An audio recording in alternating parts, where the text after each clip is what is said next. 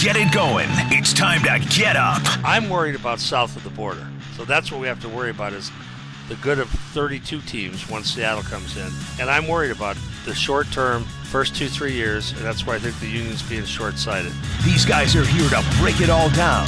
And I'm just trying to focus on myself, how I can get better, how I can help my teammates be better, how I can be ready Saturday to play our first preseason game. Let's have a little fun and make you a winner. I'm not wasting my 15 minutes in Vancouver every Thursday debating with an idiot. This is the starting lineup with James Cebulski and Perry Solkowski.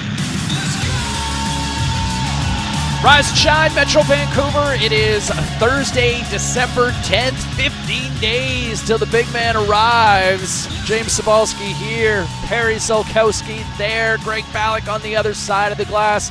We are the starting lineup here on your home of Vancouver hockey. We are Sportsnet 650. What's happening, man? Well, see, I love the fact that you count it down. All right. It's not like I can't do we're 15 days away. In front of me this morning when I woke up, a pile of letters to go out to wife's family, which is my family overseas in Britain. No chance in hell they're getting there, are they? 15 days? No, 15 days? Hell no.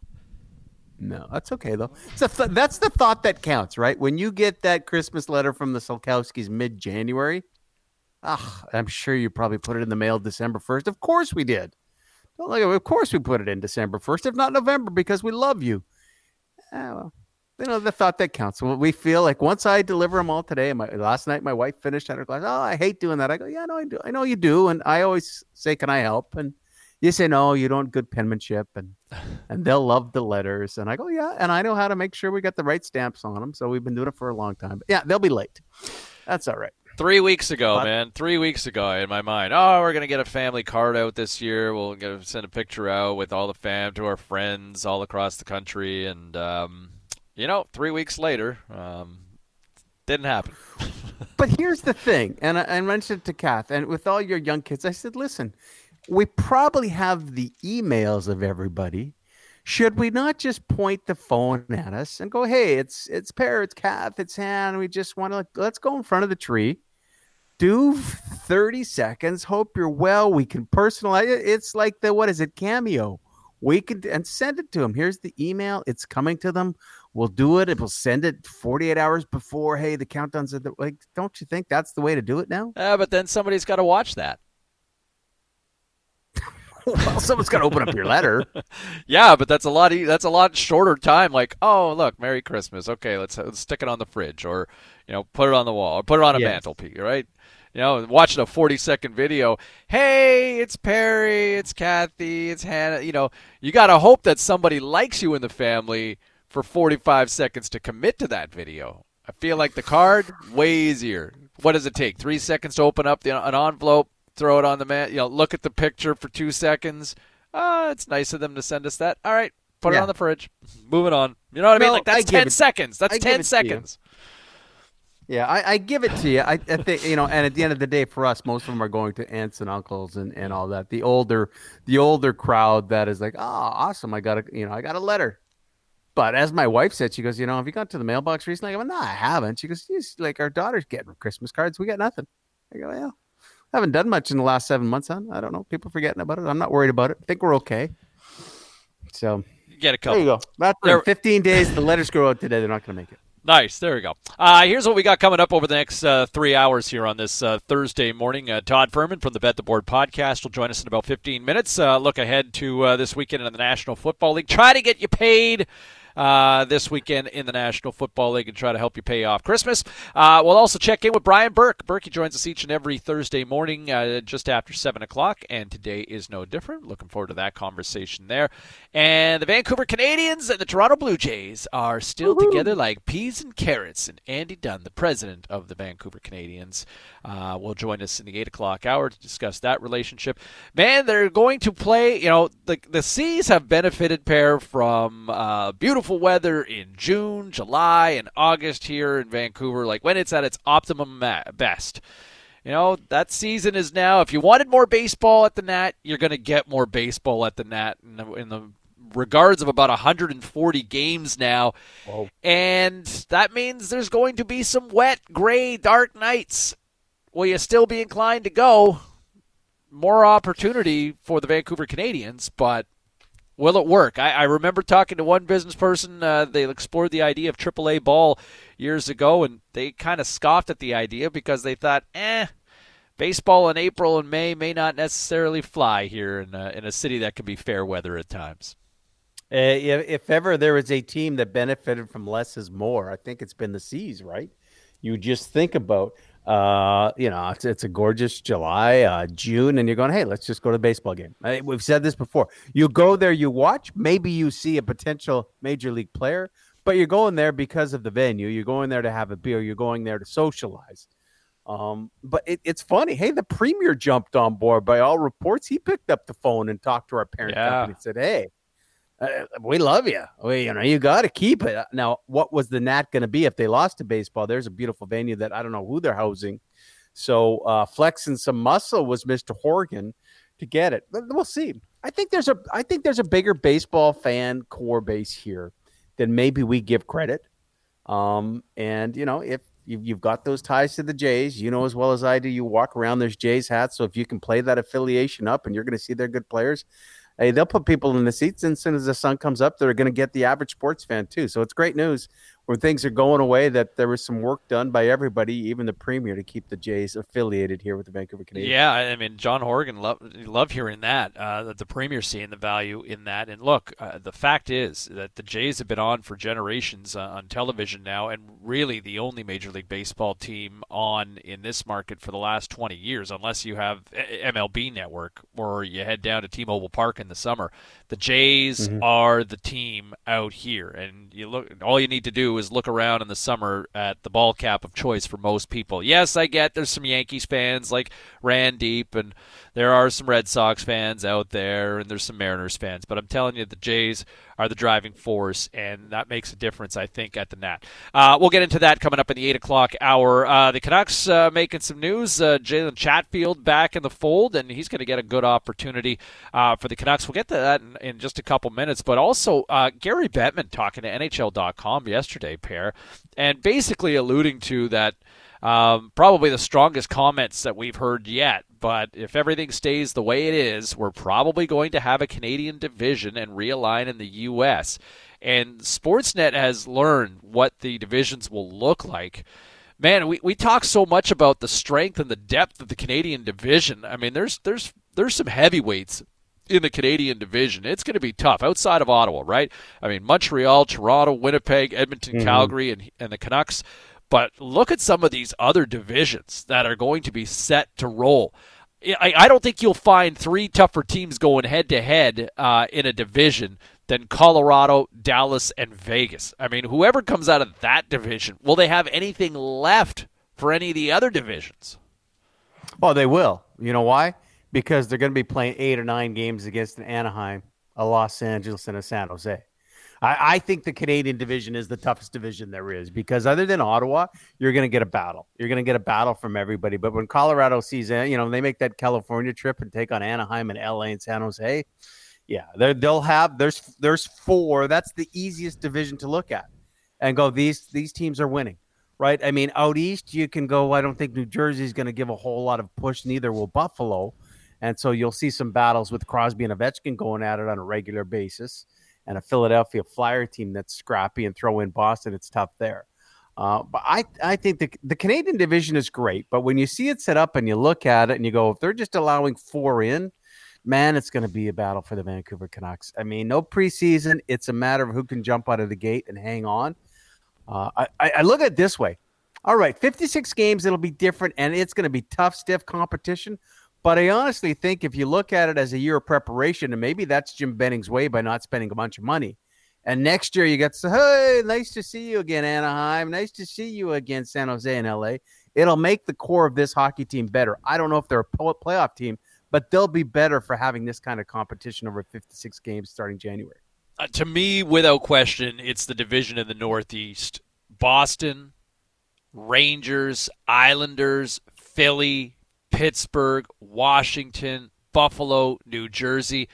You got, 4 Stanley Cup appearances in the last 5 years with teams in that division. The Bruins, Caps, Penguins have got a couple of Stanley Cup wins since 2016. Flyers are loaded. The Rangers are going to take another step forward this year. The Islanders are pretty much, that team doesn't get enough props, but the Islanders have been pretty much, around a Final Four, Final 8 team for the last how many years? The Devils should take another step forward in theory this year, and look at the Sabres did this offseason. Goaltending, I think, is still probably a big question mark for them in their back end, but, look at the talent they've amassed, and this offseason adding Taylor Hall. I think a lot of people have looked at Eric Stahl to that mix. There's a lot of things that the Sabres did finally this offseason that people finally went, okay, you know what? That's a thumbs up there. That, to me, that division is going to be intense. And look at the travel advantage that they have there, pair. That's crazy. You got teams that can hop on a bus and go 90 minutes to another game. Think about what the Canucks' shortest commute is. The Canucks' shortest commute is a 90-minute flight to Calgary. Yeah, every year we look at his schedule, and Berkey will ask him at 7 o'clock as he joins us, and you kind of go, oh, man, what's the Canucks travel look like? There's the big monster road trip. But here's the thing, as producer Mike English points out, Vancouver Canucks, when are they playing in their own time zone? They're not. Good when you're going to have a homestand that might be 6 or 7 games, but the Vancouver Canucks will not play in their own time zone. It's crazy that that's the setup that they have. Now, you want to talk time zone, and the biggest team that's complaining, it's St. Louis Blues. St. Louis Blues are going, hang on here. Do you know where we're situated? We're going to Anaheim in California. The TV broadcaster had to almost give it the blessing because you're going to be watching Blues games that start at 10 o'clock at night if you're a fan. Half your season from your Stanley Cup champs of 2 years ago is late. But yeah, the travel will be difficult again for the Canucks. And as we've talked about before, anytime, James, we've talked to players out in our broadcasting career, and they say, hey, what's it like when you come to a Vancouver team or wherever you're traded from? They go, man, the number of times I slept in my bed when I played for the Penguins was ridiculous. And now it's even going to be better for them because, where do you got to go? You're jumping on a bus, you're coming back. Travel will be easy. That helps the situation out. I think the fact that it's a shorter schedule is not that big of a deal. Tampa's got to do more traveling than they have in a long time. They got to take off to Minnesota and Chicago and Detroit. I like the Canadian division. It's going to be successful. It's going to be fun to watch, but I'm just not so sure it makes the Vancouver Canucks a playoff team this year taking on that competition. Well, and that's the issue. And there was a guy, Jay Fresh, who deals with hockey analytics on Twitter yesterday, who kind of did a war roster builder. And his calculations had the Canucks finishing second last, ahead of only Ottawa. And to which, Canucks Twitter certainly let this guy have it. I think he's based out in Halifax. He's not so fresh anymore. But apparently not. No, I think he's changed his name to Jay Stale. But there's Toronto atop the Canadian division, Calgary second, tied with Winnipeg. Edmonton right there in third, Montreal into that division, and then followed by the Canucks and the Senators a distant last. Which I think everybody will concede that the Senators are the worst of the lot in the 7 Canadian teams. But you're right. The travel impact could be huge for the Vancouver Canucks. Unless they're at home, they're in another time zone over the course of the year. That's that's going to be something that they're going to have to deal with. There's a lot of young players, so you might have the fresh legs with it. But beyond that, pair, that's going to be another major hurdle for this team to try to overcome this coming season. I understand putting all the numbers in and running it, but don't you think going into this season, no preseason, vaccine or not, COVID-19 is going to knock players out of the lineup, and it could be players on teams, not one. There are so many intangibles, more so than any other in the history of this league, that this 56-game sprint, who knows? Look at what happened to Winnipeg in the bubble. What are they, a period in, and Mark Scheifele's gone? You're going to have those situations. And as we talked about yesterday, the Swiss Army knife that you dealt with, where's your depth coming from?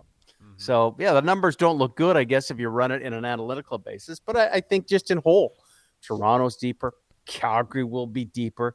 Winnipeg, you're wondering if that window is closing. Can they figure it out? Where do the Oilers go without goaltending? Montreal makes all the changes.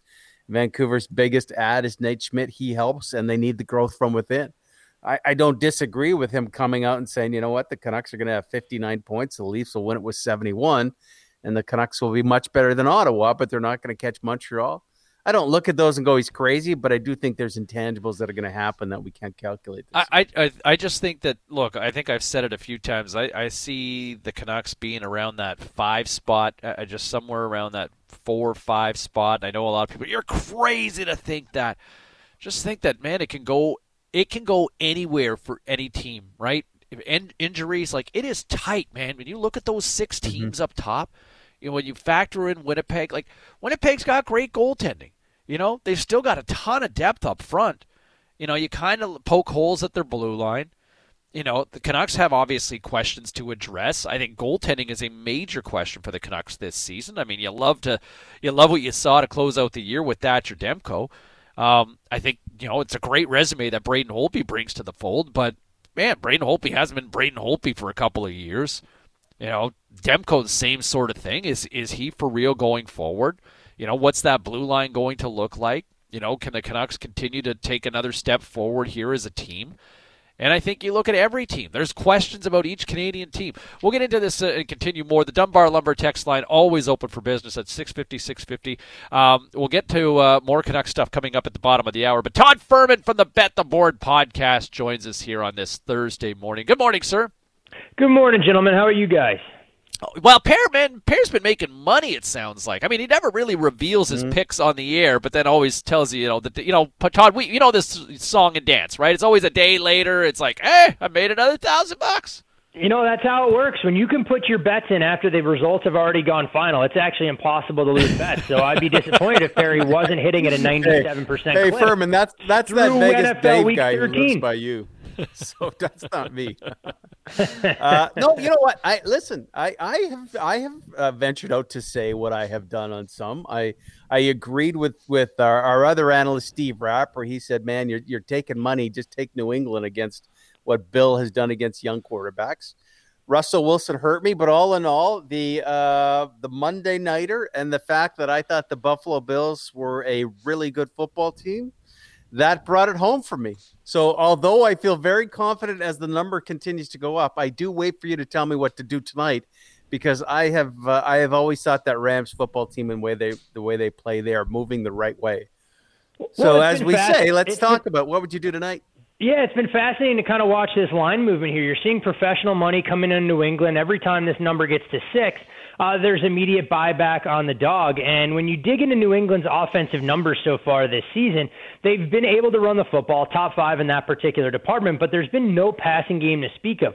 Last week, they didn't have to throw the ball against the Chargers in that dominant performance.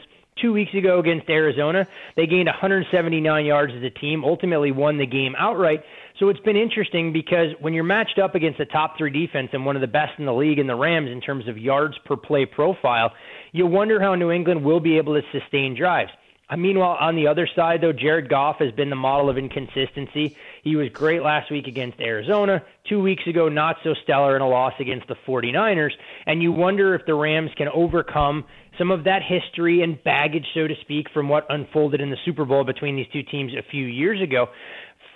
From a side perspective, no strong feeling from me one way or another, but I can see making a case for going under the total. If the Patriots are going to be competitive, it's not going to be playing a track meet where they're a little bit limited in terms of offensive firepower.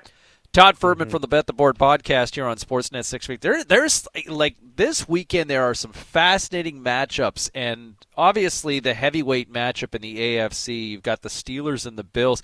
Steelers have lost one game all year, but I guess maybe recency bias would say they didn't look great against a heavily undermanned Ravens squad a couple of weeks ago.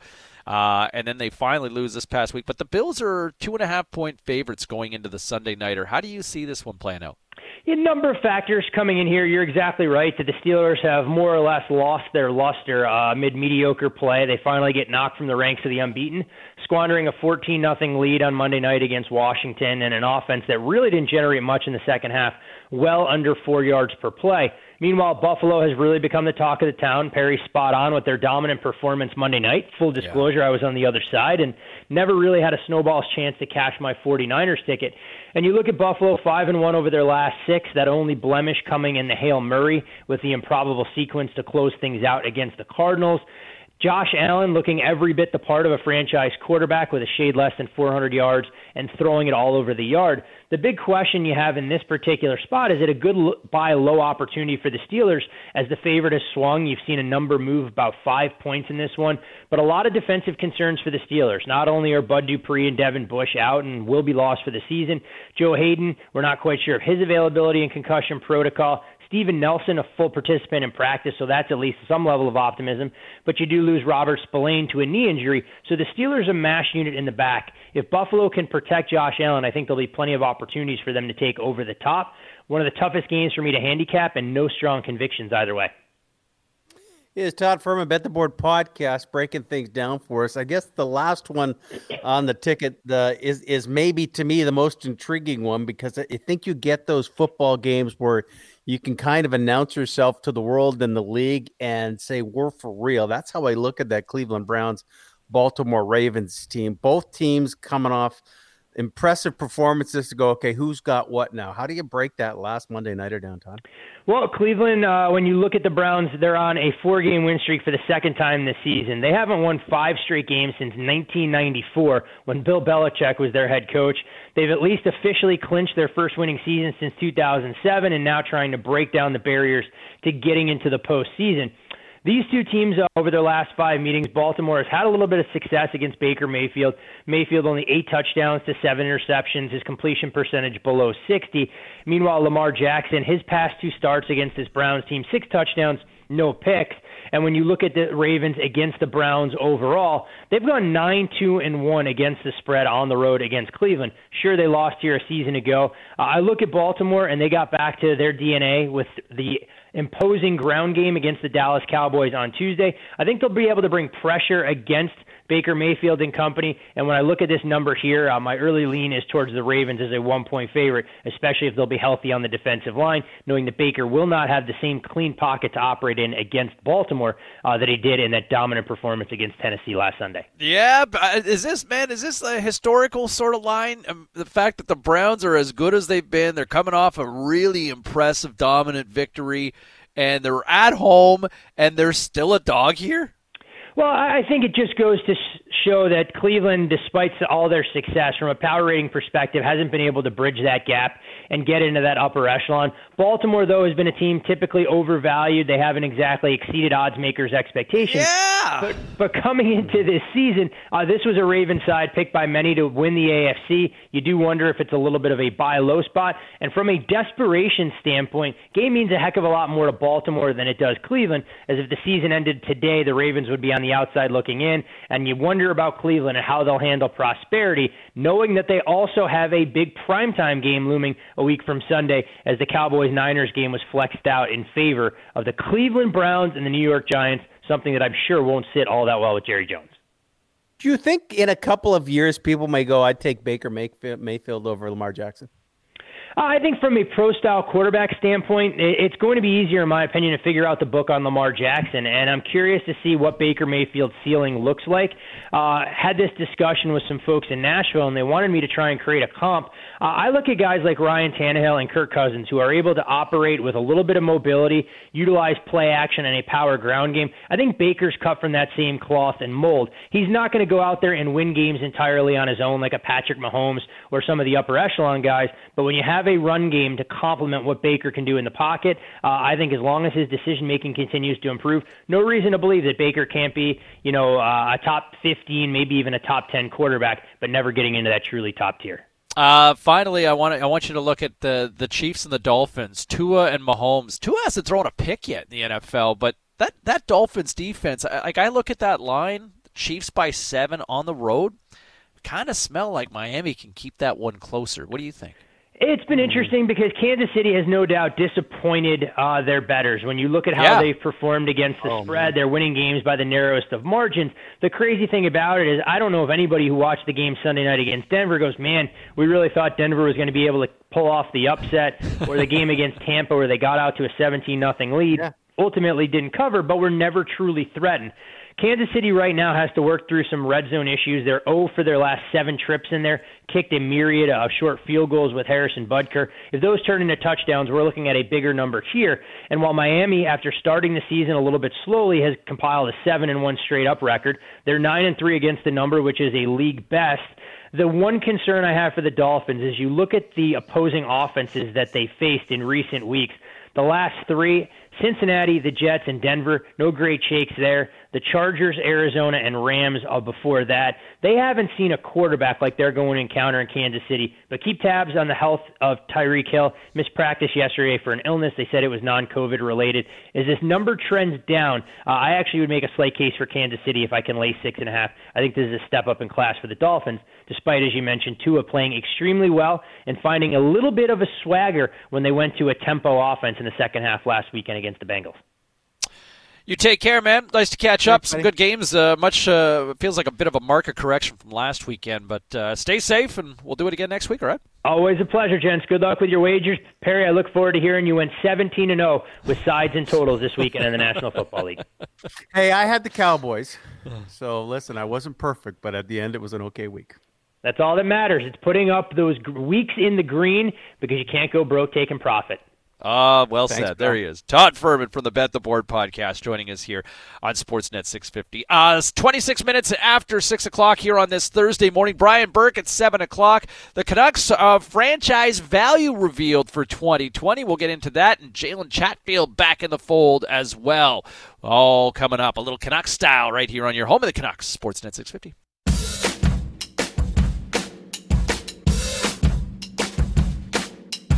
Welcome to the starting lineup with James Cebulski and Perry Solkowski on the official home of the Canucks, Sportsnet 650. 6:31. Well, just in time for Christmas. Taylor Swift announcing a surprise 9th studio album. And just might break the internet there, Per. Oh, a surprise. Old Swifty. Man, she knows how to market. Hey, I have no problem with Taylor Swift and what she's done. I became on her side when Kanye comes in there and steals her thunder as a teenager. She's had a rock and roll. Hey, want to mention this that just came down when you just heard Chris Wall. We've debated, we continue to debate, what is right with this World Junior Hockey Tournament. News now, and there's an Ottawa connection for you with one of your pals here, Seaball. The Swedish Ice Hockey Federation is looking for a replacement. Their entire coaching staff, because of quarantine issues, is not coming. They've lost their entire coaching staff, so now they're literally out looking for a coach to coach the team in Edmonton here in Canada. They're looking for that coach, and apparently Daniel Alfredson is the guy that they're trying to convince to come coach the junior team in Edmonton. And doesn't that tell you something about the tournament? When the entire coaching staff's out and you're kind of looking around going, hey, can you help out? It's just a little tournament. Yeah, it means a little bit. But that's what they're forced to do right now. Well, it sure feels that they are determined to try to get this off the ground one way or another. But I it's hard not to think that, is Sweden going to look at what's happening here, and you look at the cases that are spiking there? I mean, they're going through the roof right now. And think about the conversation, the people looking at Sweden at one time about 8-9 months ago. Oh, look what they're doing. They're doing it right. Well, maybe not. And I wonder, do they pull the chute? And if Sweden pulls the chute, then how many other countries will do the same? And then here comes the other question, Per. How much do you trust the other nations to be following protocol right now? Right? And listen, I'm not going to say that we're perfect as a nation here. I mean, I think there's been some speed bumps, and if you were to do a deep dive 15 years from now down the road and go, okay, what could we have done differently from a city standpoint, from a province standpoint, from a country standpoint? Yeah, I think there's definitely some missteps along the way, but I would. It's hard to see. I wonder if somebody's going to say, you know what, this isn't worth it. But obviously a lot of parents want these kids to go too, right? They feel good enough about their kids going to play, and I think they're determined to get this tournament off the ground one way or another. Well, I would think if Sweden's saying, here's our situation, the kids want to go, so now it's up to us to find a coach, I would think they've had the conversation. Guys, we're going to be in a really tough spot. Does everyone still want to go? And, and again, I think it's the mighty dollar talked about it with Hockey Canada, but if Sweden has the same mindset and you've got the kids and saying, yeah, we're ready to go. So they're just going as a federation. Okay, we'll put together a new management staff and we'll look for a new coaching staff. Does anybody have Daniel's number in Ottawa? Anybody else around? Who's there? Is Louis Erickson in Vancouver? Like it just is crazy to me that they have to go this far. But if they're looking at this, then they're going. It's like, yeah, we'll meet you at the airport and we'll introduce you to the players, and then you'll stand behind the bench. I wish someone would speak to the tournament, but it's almost like, hey, just get your team there. Swiss loses 3 players today. Sweden's looking for a head coach, but tournament's still on. I can't see them pulling back on it if no one said anything now. It's just like, okay, let's get to the bubble and we'll play. Put whoever's there is there, right? Look, I'm just going to say this. I want to see the National Hockey League come back. I want to see the pros get up and running again.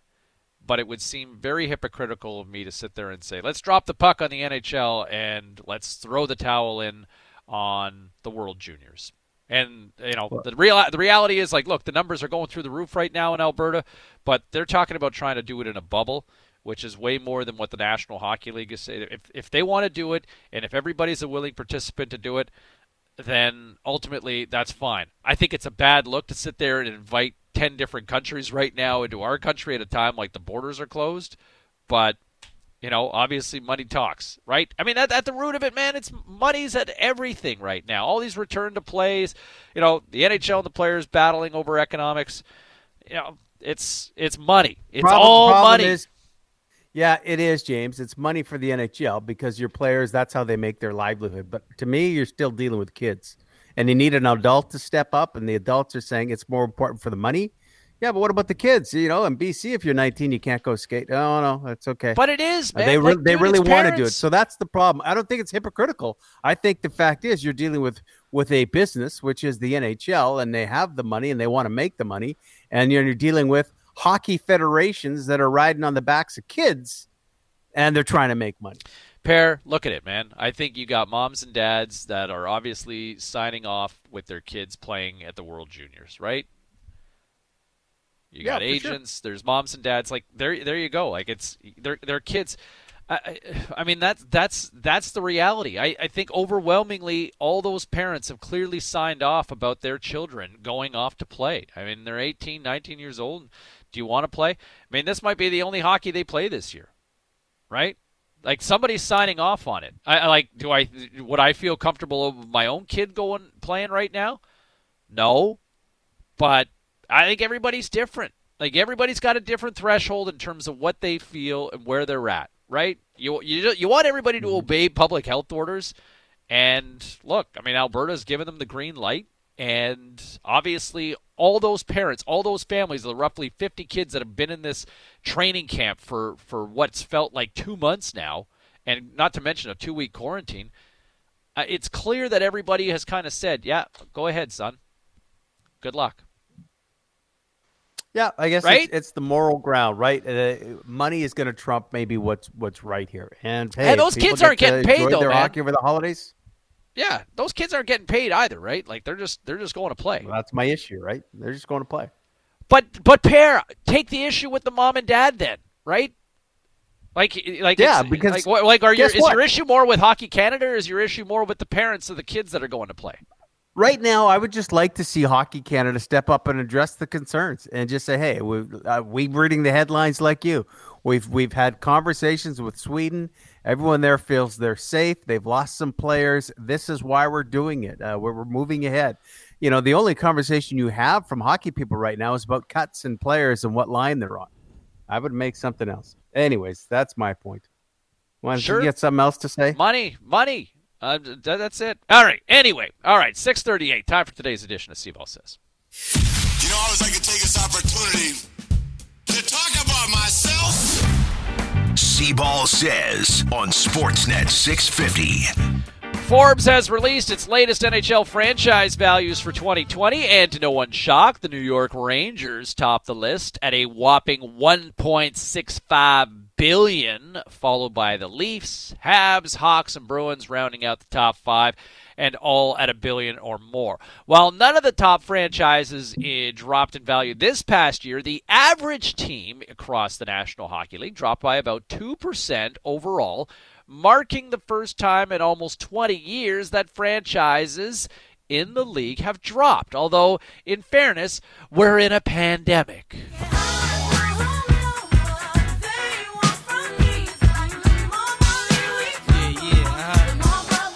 Yeah, a little more money, more problems. And the Canucks, they rank 10th overall with a value right now of $725 million. And that's a 2% drop, surprise, surprise, from last year. But the more telling sign is just how much the club's worth has dropped over the last 6 years. According to Statista.com, Vancouver peaked at $800 million in value in 2014, but a painful rebuild began, and within a year, that club plummeted $55 million. Now, there have been some quiet rumblings over the last few years that the Aquilinis might be interested in selling the Canucks, but that was something that Francesco denied to us when we spoke here on this radio station 2 years ago. I don't know where that came from, but the team's not for sale. I mean, this is a family business, family asset. It's our pride, and, you know, we're part of the community here. I grew up here. I grew up 2 blocks away from the Coliseum. I've always been a fan, so we have no intentions of selling it. Now, for years, Vancouver was seen as a small market team, a Canadian club trying to keep their head above water, but that conversation no longer exists. A hard cap helped, and Aquilini also deserves some credit for that, spending to the cap regularly, but the club is now clinging to a spot in the top 10 amongst the league. 6 years ago, Forbes had the Canucks listed at 5th overall, but they've dropped $75 million in value since. It's been a long 5 years for fans, but there's a new belief in this club not seen since the Twins were in their prime. Pettersson, Hughes, Horvat, and company have got something good going, and while it remains to be seen whether this core can finally win that elusive cup here in Vancouver, they will help at the box office for a fan base that had soured for a half-decade, of course, when the fans ultimately can return. In front, Pettersson scores! What a finish! Now, people love a winner, and a winning club should bode well, not just in the standings, but for the price tag of the Canucks franchise. And if Petey and Hughes prove to be the real deal, then perhaps, once fans get their butts back in Rogers Arena and Vancouver is a consistent winner again. Here comes the money. Here we go. Money talk. Here comes the money. Canucks Nation just might very well be a billion-dollar industry after all, and that's today's C-Ball Says. Tough to look at the numbers, what we've been dealing with in a business that's built on people coming through the stands and don't have them. Interesting that the Stanley Cup champions actually lost $10 million to the Tampa Bay Lightning this year. If ever there was a year not to win, it was them. Lightning win 2 Stanley Cups, one's during the pandemic, the other the next lockout started, so they never even got that celebration and to build on that in October. But yeah, listen, I think the Canucks and Aquilini look at the numbers and go, that's okay, but whatever, something like 25% of the profit of the NHL comes from the top 5 teams. I don't know if that's unlike any other sport, but I wouldn't look at what Forbes did, James, and go, hockey's in trouble. No, I don't think that they're in trouble just yet, but you look at what the impact of a rebuild here in this market has done for the value of this franchise. You know, rebuilds suck. They're painful, man, especially when you're the one foot in the bill. Well, but guess what? You hang on to it.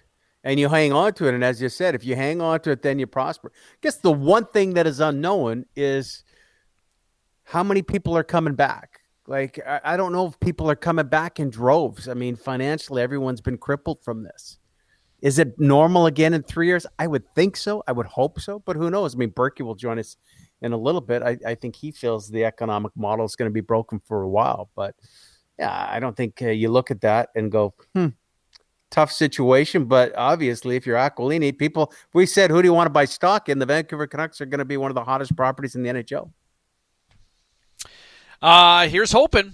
Yeah, I mean, they're trending in the right direction. I think that, like I said, I mean, Hughes and Pettersson certainly give a belief in this market that we haven't seen in almost 10 years. All right, 6:44, Brian Burke will join us coming up at 7 o'clock. We can dive into some franchise values with Berkey, and in a moment, no BS, just PS next on Sportsnet 650.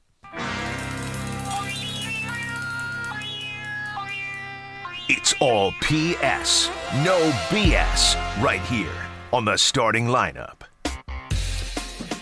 Here's some extra things you need to know on this Thursday morning. A little PS to you. He has been an influencer for decades. Lots of people follow what he says, and he's liked by millions. And that's good enough for Bob Costas, who had a fake Twitter account opened up yesterday. He addressed the issue yesterday afternoon because friends were texting him saying, "This can't be you, Bob." This is the best indication that hell has frozen over since the 04 Red Sox or the 2016 Cubs. But I am here to assure you and everybody else that the fires of hell are still very much blazing, because I am absolutely not on Twitter. They have taken the bogus account down. And I began thinking, what would I have to do before I ever deigned to be on Twitter? What, like binge watch The Real Housewives of Orange County? Hire Rudy Giuliani as my personal attorney? Make a return trip to Sochi just for the nostalgia of a Pink Eye episode? Bob Costas would be great on Twitter, but I forgot about the pink eye. Hey, imagine the big gig is always the Olympics, and he went there to Russia and he got pink eye. Well, at least he's honest about it, right? Don't screw Don't around. look for him soon. That ain't me. Funny. I ain't ever going on Twitter. I mean, if you made that much money already and you haven't had to use social media, why would you mess with a good thing? Yeah, I don't think you see Al Michaels on Twitter either. There's a few of them that have stayed away. Hey, P.S. Man, we've been talking about sports paraphernalia. Anybody have an interest in a hockey stick from roughly, 1870, 1880? Oh, the good old hockey game is the best game you can name. And the best game you can name is the good old hockey game. James, love this story from your neck of the woods out east. A guy's a landscaper.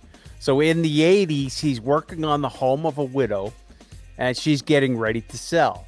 So he befriends her, and she says, listen, in the basement, there's just a bunch of junk there. Go down and take a look and see if you want anything there. It's my husband's, my deceased husband. And the guy looks around, and he finds a book on the Second World War, and he takes it. Well, they remain friends, right? And so he's having coffee there one day, and she's getting closer to selling the house and says, you know what? I went downstairs, and I found this. It's a stick that my husband's uncle gave him.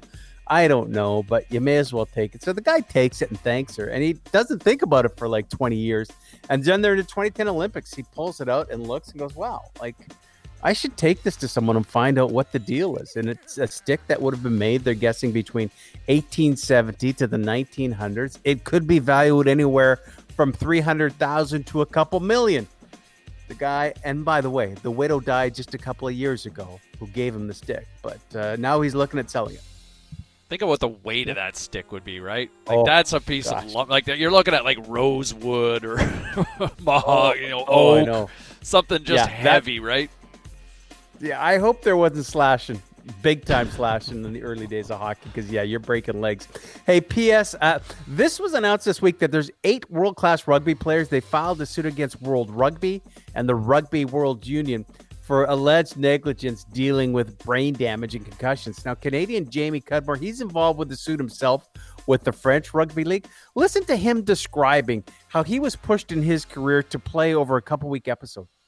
First tackle I made of that game, I was sparked out again, went through another AHIA, kept playing, had another head knock in the about 67th minute where I was cut, taken off the field, got stitched up.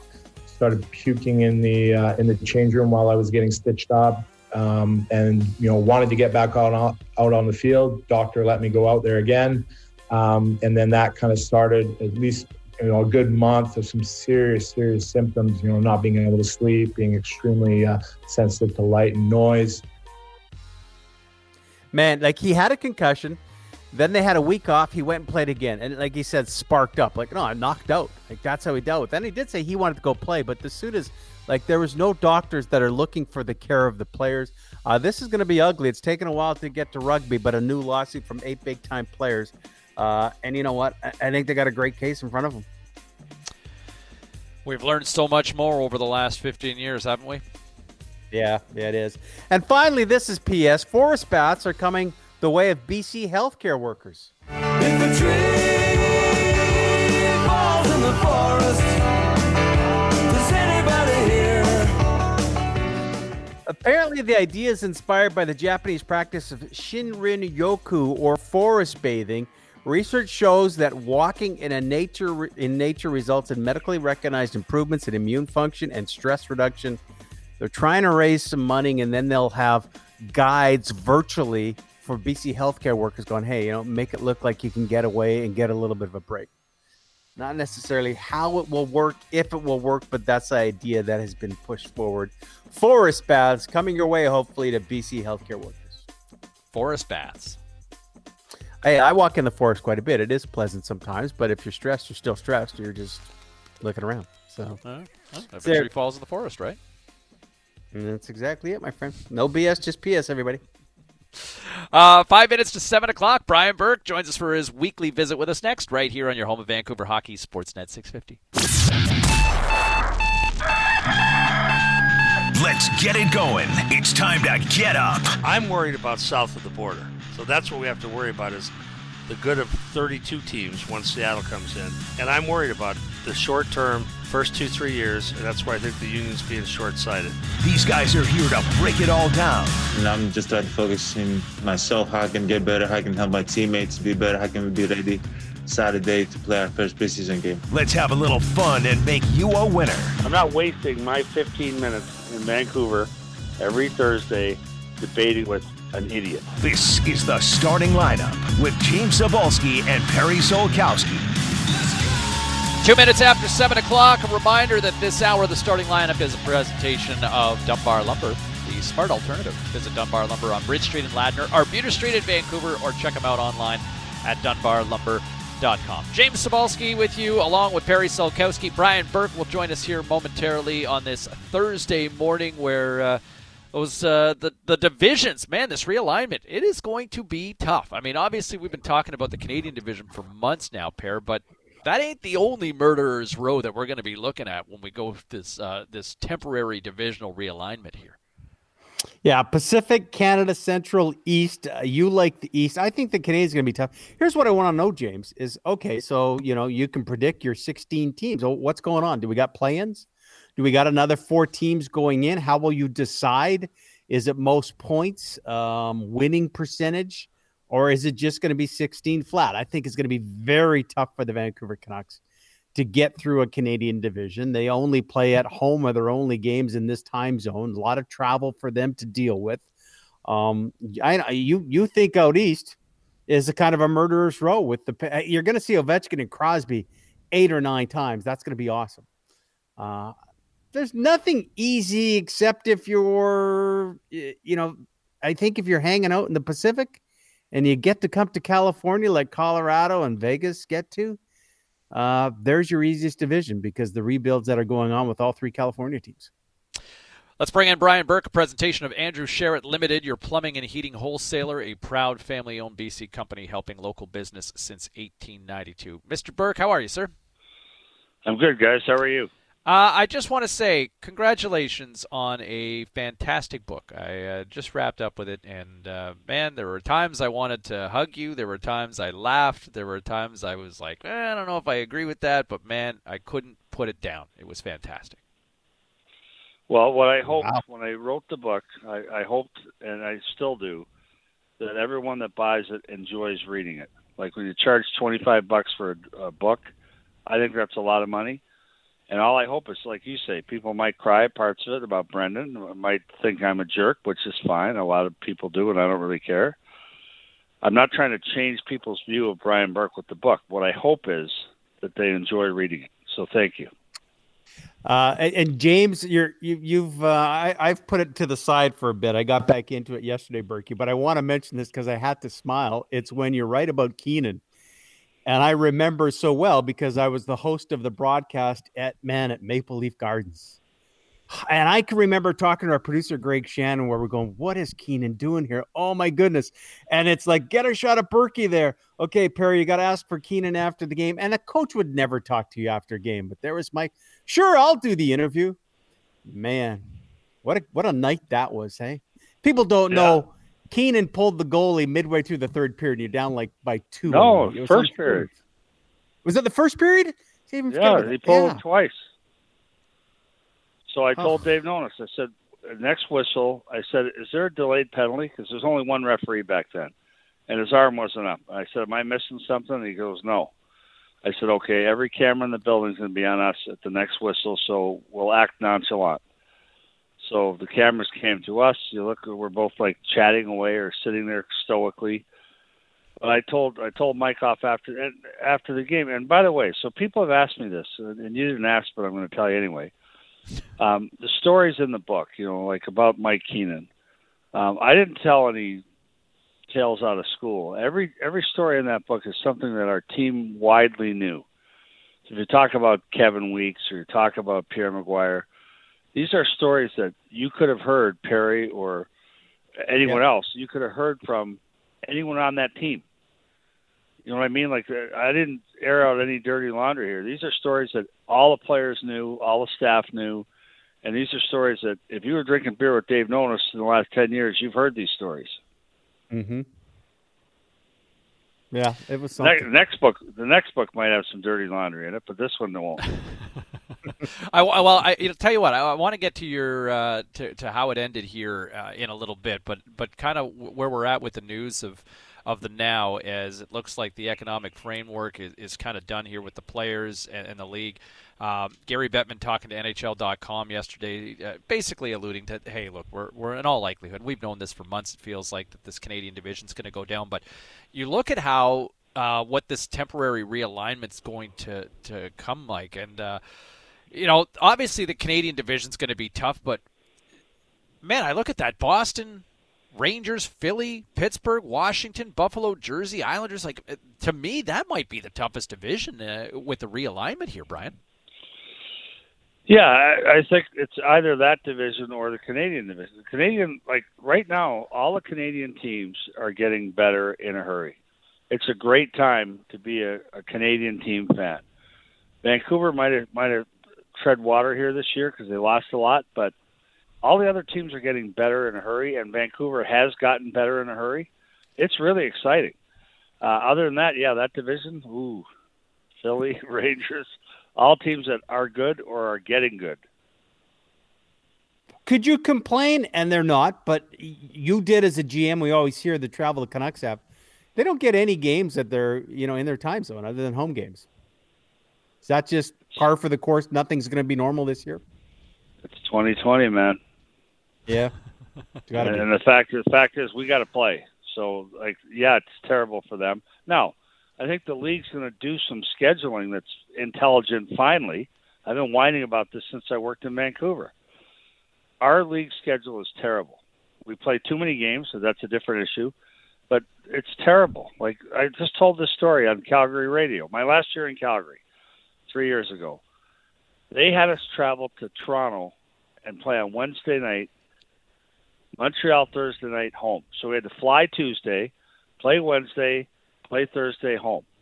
And I get the schedule. So we're all used to the Vancouver Canucks. We're all used to getting jerked around for Hockey Night in Canada. These were weekday games. And I called Steve Hatzapetros from the league. I said, what are you doing? That's a $300,000 airfare bill. Like Air Canada Jets, JETZ, the charter company the Canucks use, charges $32,000 a block hour.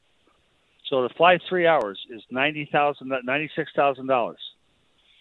So I'm like, you got to be kidding me. So we're going to fly to Toronto, play one game, post-game fly to Montreal, play one game, and then fly home. Get us Buffalo, get us Ottawa, get us Winnipeg on the way home. And they said no. You're going to see a different scheduling approach now because now money does matter. And so the Vancouver Canucks, they're not going to go to Calgary and play once. They're going to go to Calgary and play twice. And then they're going to go to Edmonton and play twice, then Winnipeg and play twice. Like, you'll see more intelligent baseball-type scheduling. Which, might finally be a step in the right direction long-term here for the National Hockey League. Brian Burke with us here. What's wrong with the back-to-back? Dress the right guys on Friday night. You'll have a sold-out building Saturday night. I don't disagree. And, Brian, I know you like the idea, but I've honestly always said this, and Perry always just, maybe it's the wrestling fan in me, but heat sells, right? Like, rivalries sell. Yes. What's wrong with a rivalry? Like I'm telling you, we used to play back-to-backs, home and homes. Remember? You guys remember Yes. back in the day. Sure. And home and homes, the second game was always interesting because something happened the night before. There was a grudge carried over. And now it'll be, instead of home and home, it'll be back-to-back in the same building. There's nothing wrong with that. And I'm a season ticket holder here in Toronto. Like, I don't mind that. If the Vancouver Canucks come here and play Friday, Saturday, I'm in. I'm going to both games. Yeah, you think the league will take something out of 2020, 2021 season, and if everything's back to normal as we hope next October, you will see Bettman going, you know what, guys, that worked. What do you think? Let's implement it into the 82-game schedule? Hopefully. The best part about this, we're playing, okay, so you guys are tap dancing on the economics. I don't get this, by the way, that we're playing. I don't get the deal that was made with the players. The players are going to owe the owners so much money. It makes no sense, but that's different. That's a different. We'll talk about that in a minute or next week. The fact that we're playing is really important to me because I don't worry about the game and the future of the game in Canada, but I worry about the game and the future of the game in the States. You've got unemployment over 20% in some of these states. This game is not coming back. We'll have no fans, a socially distanced fan. The losses will be staggering. We have to play. So I'm glad we're playing. I don't get the players' stance on the money. I don't understand it. They're going to come out of this in hock up to their throats, up to their necks in hock to the owners. So I don't get it. I don't get why they're not paying more of the money back, taking more of a pay cut, but that's fine. We're playing. I'm excited about that. Yeah, that's encouraging. Okay, well, do you want to address, I guess, the quasi-elephant in the room then, from the economic standpoint? I mean, well, talked about this so here's So when we went to the pause in March, and I don't have all the numbers down. I'm not a numbers guy. You guys know that. I'm not an accountant. I'm a lawyer. But when they went to the pause in March, the players owed the owners $600 million. That's what they were behind. They did not collect their last paycheck, which was $140 million back to the owners. And then we played in the bubble, and that saved about $200 million of television revenue. So if you say 600 less 140 less 200, you still have a big debt. And then they said, well, in March we'll do a cap of 20% escrow and a 10% deferral. And I said this in real time. I don't like people in the media that go back and resurrect or reconstruct what they said. I said this in April. These numbers don't make sense. Like a 20% cap on escrow, it's going to be 50%. Like the league revenues, the team revenues are going to be slashed by. One GM told me last week he's modeling on 30% revenue. His model is to play this year with 30% of last year's revenue. So you got no tickets, no concessions. The in-ice advertising, those people aren't going to pay full freight for that with 5,000 people in the building or no one in the building. Rink boards, like revenues are going to dive. And yet the players are saying, well, we're going to take a 30% pay cut and we're not going to prorate. Now, so 30% pay cut, and then if you prorate, it might make more sense. You say, we're only playing 56 games, we'll prorate our money. Nope.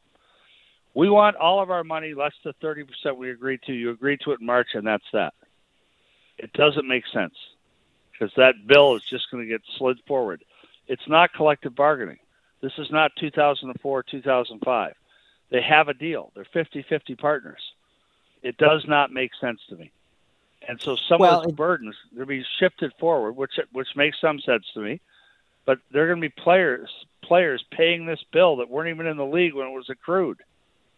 And Berkey, that's a question I have. James and I were having the conversation. I think to keep it simple, and correct me if I'm wrong, it's essentially, hey, you're paying me now or you're paying me later, but it's 50-50. So if I'm losing money, you're going to lose money. My question was this, as happens in Vancouver, we got into a Louis Eriksson conversation. But I thought, man, if I'm Louis Eriksson and I got a couple years left on my $6 million tab, and he ends up retiring in the next 2 years, would they be able to go back and go, hey, Louis, we're now making good part of that 2022 salary, we now got to go back. Would you be able to ask a player to give money back if he's out of the league, but was in part of it when they were losing? Or are they pushing it forward?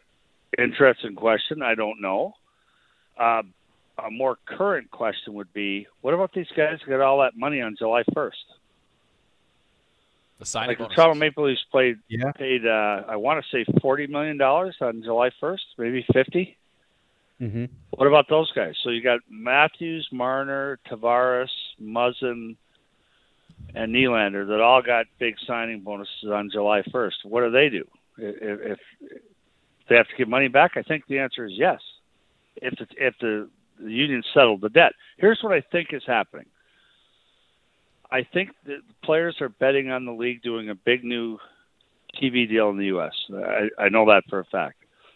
I think the thinking is with the owners is, okay, we'll let you guys slide this year. We'll live with the bad deal we made, the 20% cap on escrow, and then we're going to use that NHL, the new TV contract in the U.S. as an ATM. So HRR will not go up. Even if the TV revenues double, HRR will stay the same, the cap will stay the same. It's an $80 million cap. That's that. In the meantime, we will take the $600 million you owe us out of the television deal. So that's my guess is what's happening. Talk to a couple owners, talk to a couple GMs. I think that's the betting. And if that's the case, okay, have at it. Brian Burke here on Sportsnet 650. I want to pick your brain about from a Canucks roster construct here. And yesterday the team signed Jalen Chatfield to a one-year deal. It's a two-way contract, but he's yet to play an NHL game yet. But, coaches really raved about how he played and worked out with the team in kind of the return-to-play training camp back in the summer. You've got an open spot, in your third pairing. A lot of people seem to think that it's going to be Olli Juolevi's time to finally step in, the former 5th overall selection here, Brian. But when you look at the depth, you've got Hughes, you got Myers, you got Edler, you got Schmidt now in your top 4. Jordy Ben's got one more year with the team. I guess tell me this from your standpoint. The Canucks have talked about being younger, and you kind of alluded to this at the beginning of this conversation, but would you feel comfortable going with potentially 2 rookies from a depth standpoint where you've already got Hughes, he's going to be a second-year guy and obviously was a revelation, but would you feel comfortable about the idea of a Chatfield and a Juolevi as your 6 and 7, or even a Brogan Rafferty, or would you feel more inclined to maybe look on the market to see if you can find some veteran depth, on a low-budget deal? Would you feel comfortable as a GM? Yes. They really like Chatfield. Yeah. Okay, he's a rookie in the NHL, but he's not a rookie. Not a first-year pro. He's played a couple of years in Utica, right? 2 years? Yeah, he's 24 now. Yeah, so he's been he's 24. He's an old man. in rookie terms. Yeah. And Juolevi's, he's no rookie either. It might be his first year in the NHL, but he's no rookie. No, I'd be comfortable with that. They really like Chatfield. And by the way, our guys did in Calgary too. So, this is a guy that, okay, it might be his first year in the NHL. If you're a Canucks season ticket holder, you look out and you see a rookie defenseman, but he's a third-year pro. I don't think he'll clear waivers. If he needs waivers, I know other teams like this guy. So they might have to stick with him. We had Jim Benning on after you last week, and I'm wondering this. Did you ask him about fighting Steve McKeegan? Yes, we did. Yes, he did. He kind of kept it it was Gentleman Jim again. He just said, well, we told him not to leave the net, and he left the net. And Benji is such a good guy. They went to overtime in Milwaukee. First off, we sent him down, and he runs out of gas in the Snoqualmie Pass. He's driving on I-90, runs out of gas. and who does that, right? I'll get all kinds of emails, but my wife used to drive the tank down to empty. It's never below a quarter with me, right? That's just the guy.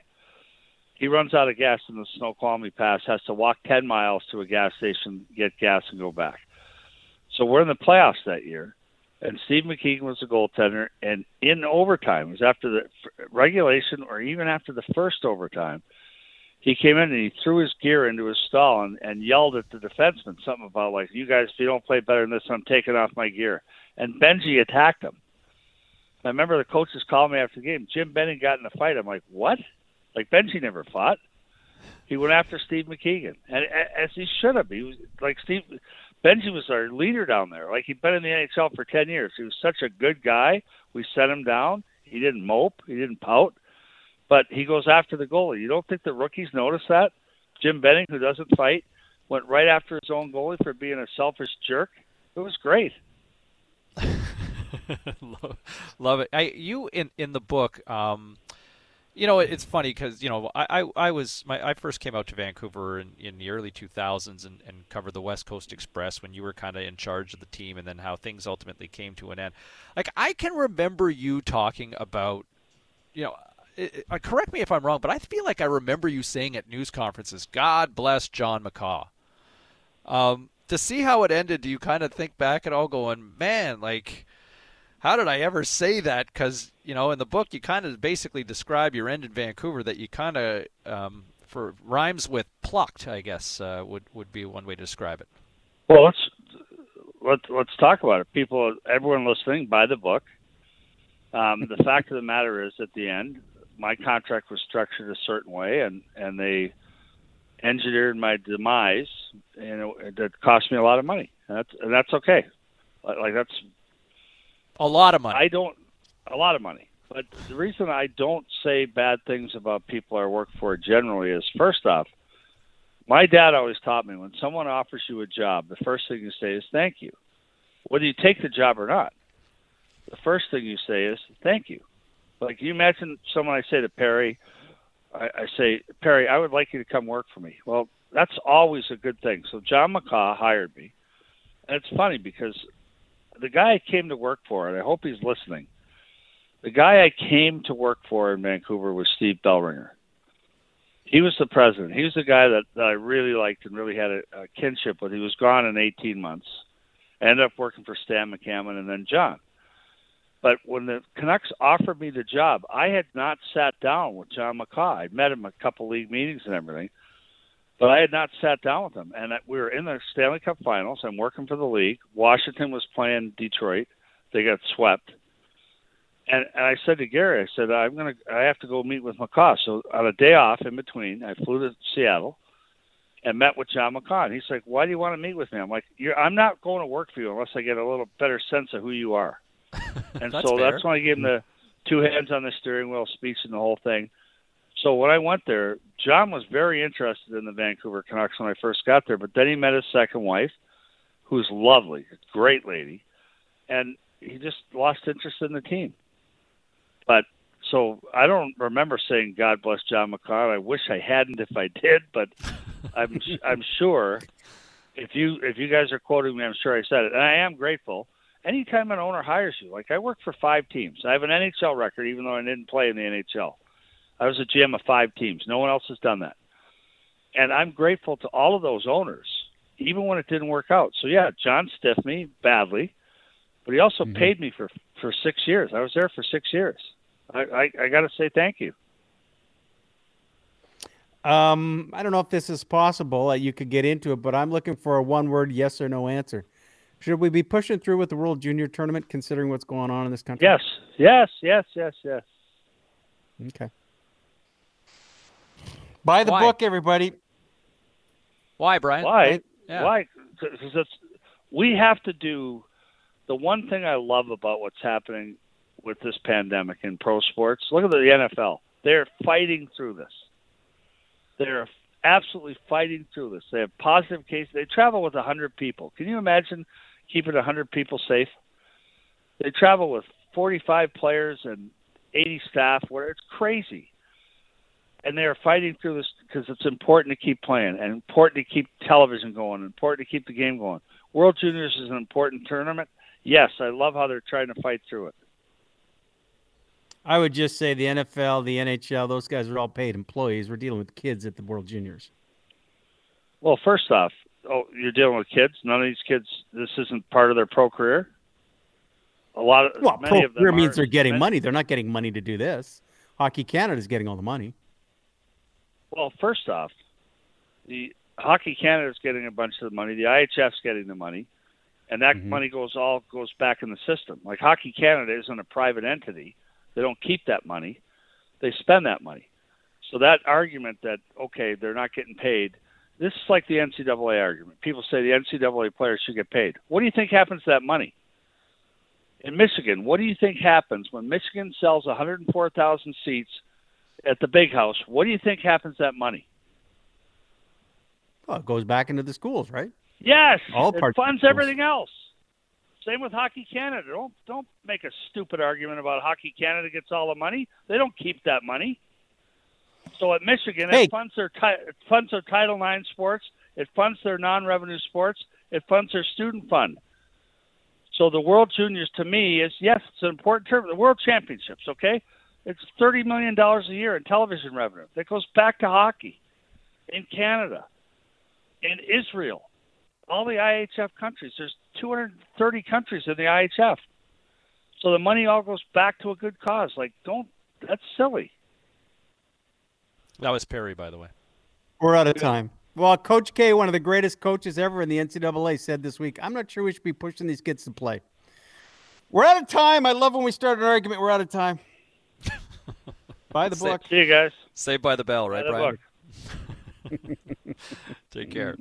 Brian Burke, a presentation of Andrew Sherritt Limited, joining us this morning and pulling no punches. And I honestly, we joke, but I highly recommend, if you're a hockey fan, if you are a Canucks fan, you will love reading this book. And we're about 2 weeks from Christmas. I highly recommend it, and you can probably find it for about 25% off at a few bookstores as it is. So just saying. All right, coming up, more on Jalen Chatfield signing with the Canucks, and digest a little bit what Brian had to say next, right here on your home of the Canucks, Sportsnet 650.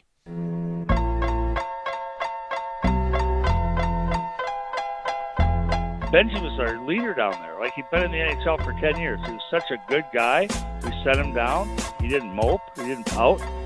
But he goes after the goalie. You don't think the rookies notice that? Jim Benning, who doesn't fight, went right after his own goalie for being a selfish jerk. It was great. Now more of the starting lineup with James Cebulski and Perry Solkowski on Sportsnet 650. Love how the he said version of that story, by the way. Oh. We talked to Jim Benning about it, and I just kind of stood up and got in the way and just kind of prevented things from escalating, where Berkey's like, no, Jim. Well, if you were in front of a high school class and said, all right, write this story about the incident, and a young Jim Benning goes, here's how it happened, and a Brian Burke goes, here's how I recall it. All right, step number 2, which one of these recounts of the incident would be a better book? I don't think Jim Benning's ever writing a book. Jim's not that guy. Berkey tells the story. Benning doesn't want to accentuate and exaggerate anything or any embellishment, even it is. It's like, how was your day? Good. No, my day was unbelievable. This guy gave me the finger. I'm driving, right? Jim is that quiet guy. And opposites attract. They get along great, a lot of respect for each other. But boy, the story of Jim Benning taking on the goalie in the dressing room was kind of pushed aside by Benning himself, but Berkey could turn it into a movie. No, Berkey not letting that go. Speaking of Jim Benning, he signs Jalen Chatfield yesterday to a 1-year, 2-way contract. Interesting talking to Berkey about things, and where, he'd have no problem with that sort of 7 defensemen. And I'm sure with a taxi squad, and because of the limitations and because of the pandemic, I'm sure we'll be looking at expanded rosters, pair. But, the fact that you could be looking at the Canucks defensive lineup for this 2021 season looking like, Hughes, Schmidt, Myers, Edler, Ben, Chatfield, Juolevi. He's a right-handed D. He's not a big points guy, Jalen Chatfield, but you go back to 3 years ago now, Pear, when he had himself a camp.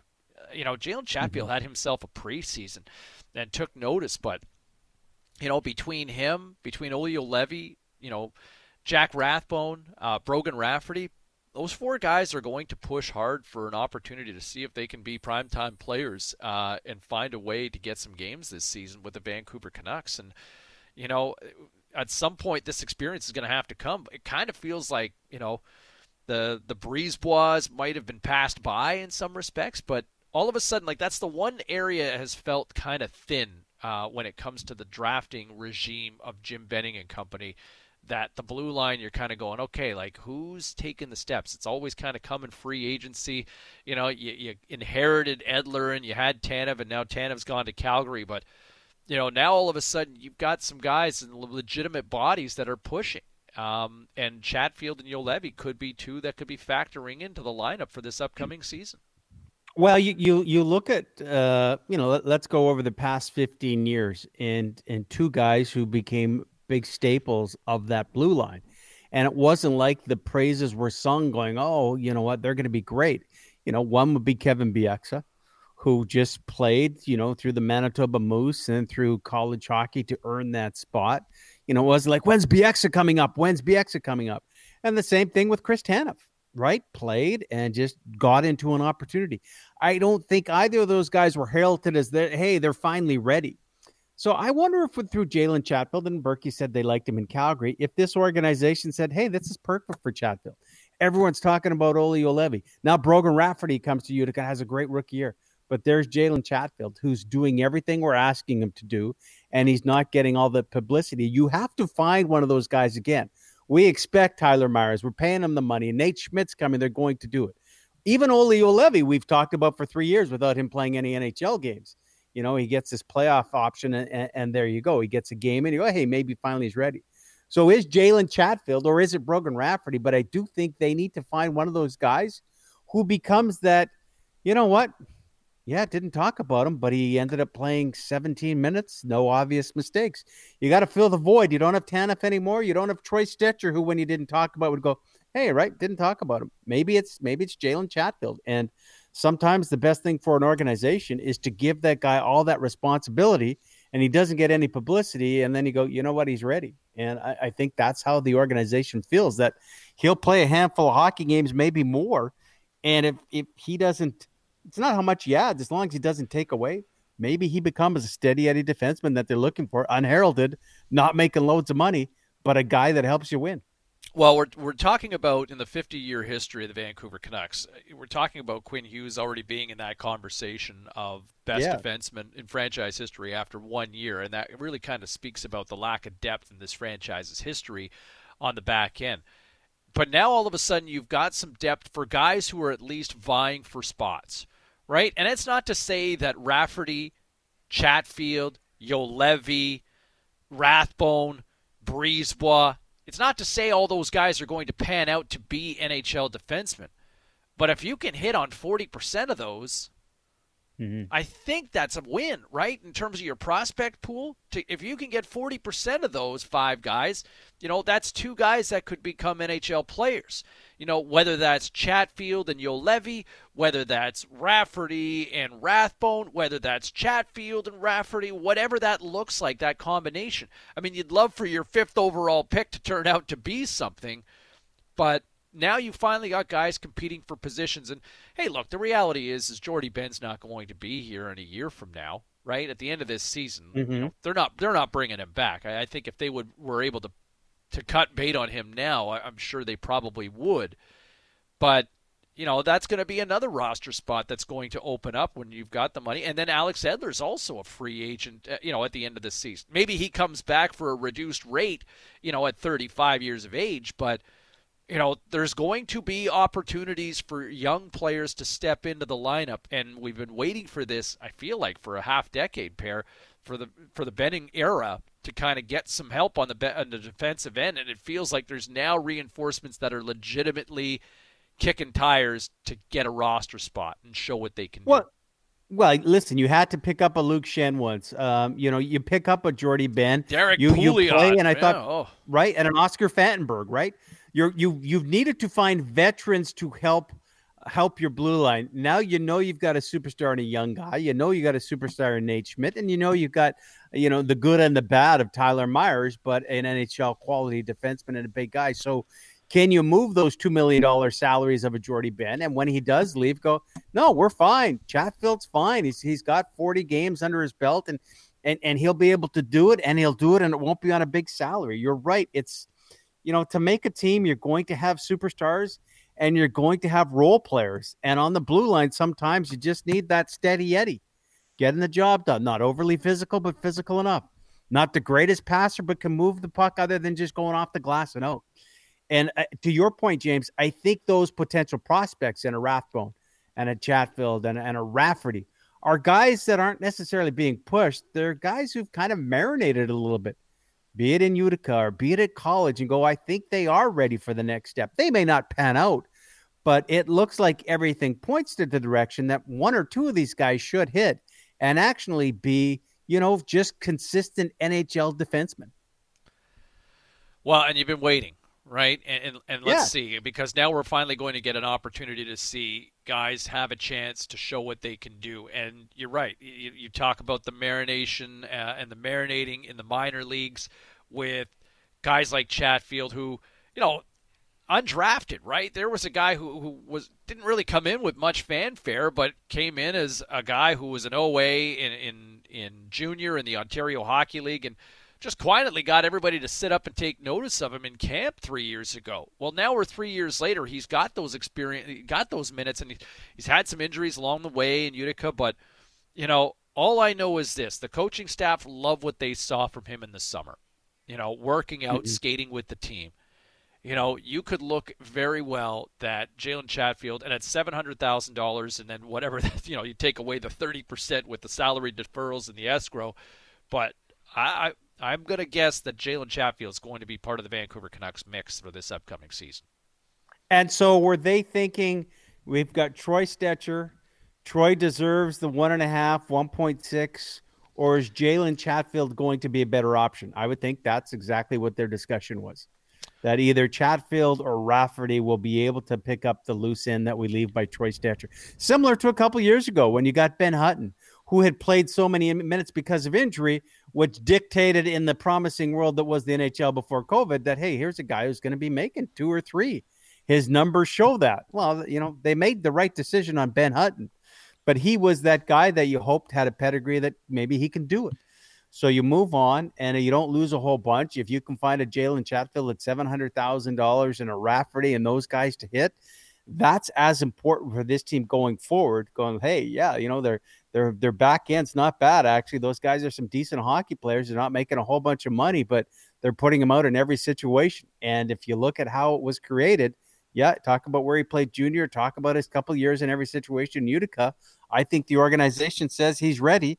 And he knows there's a spot to be filled, and he'll play some games simply because of the setup this year and how many games are going to be played. Yeah, and you look, this offseason or the next offseason that comes around, Edler at $6 million, Ben at $8 million. Like, there's $8 million that comes off the books on that back end. Now, does Edler come back in the fold at a reduced rate?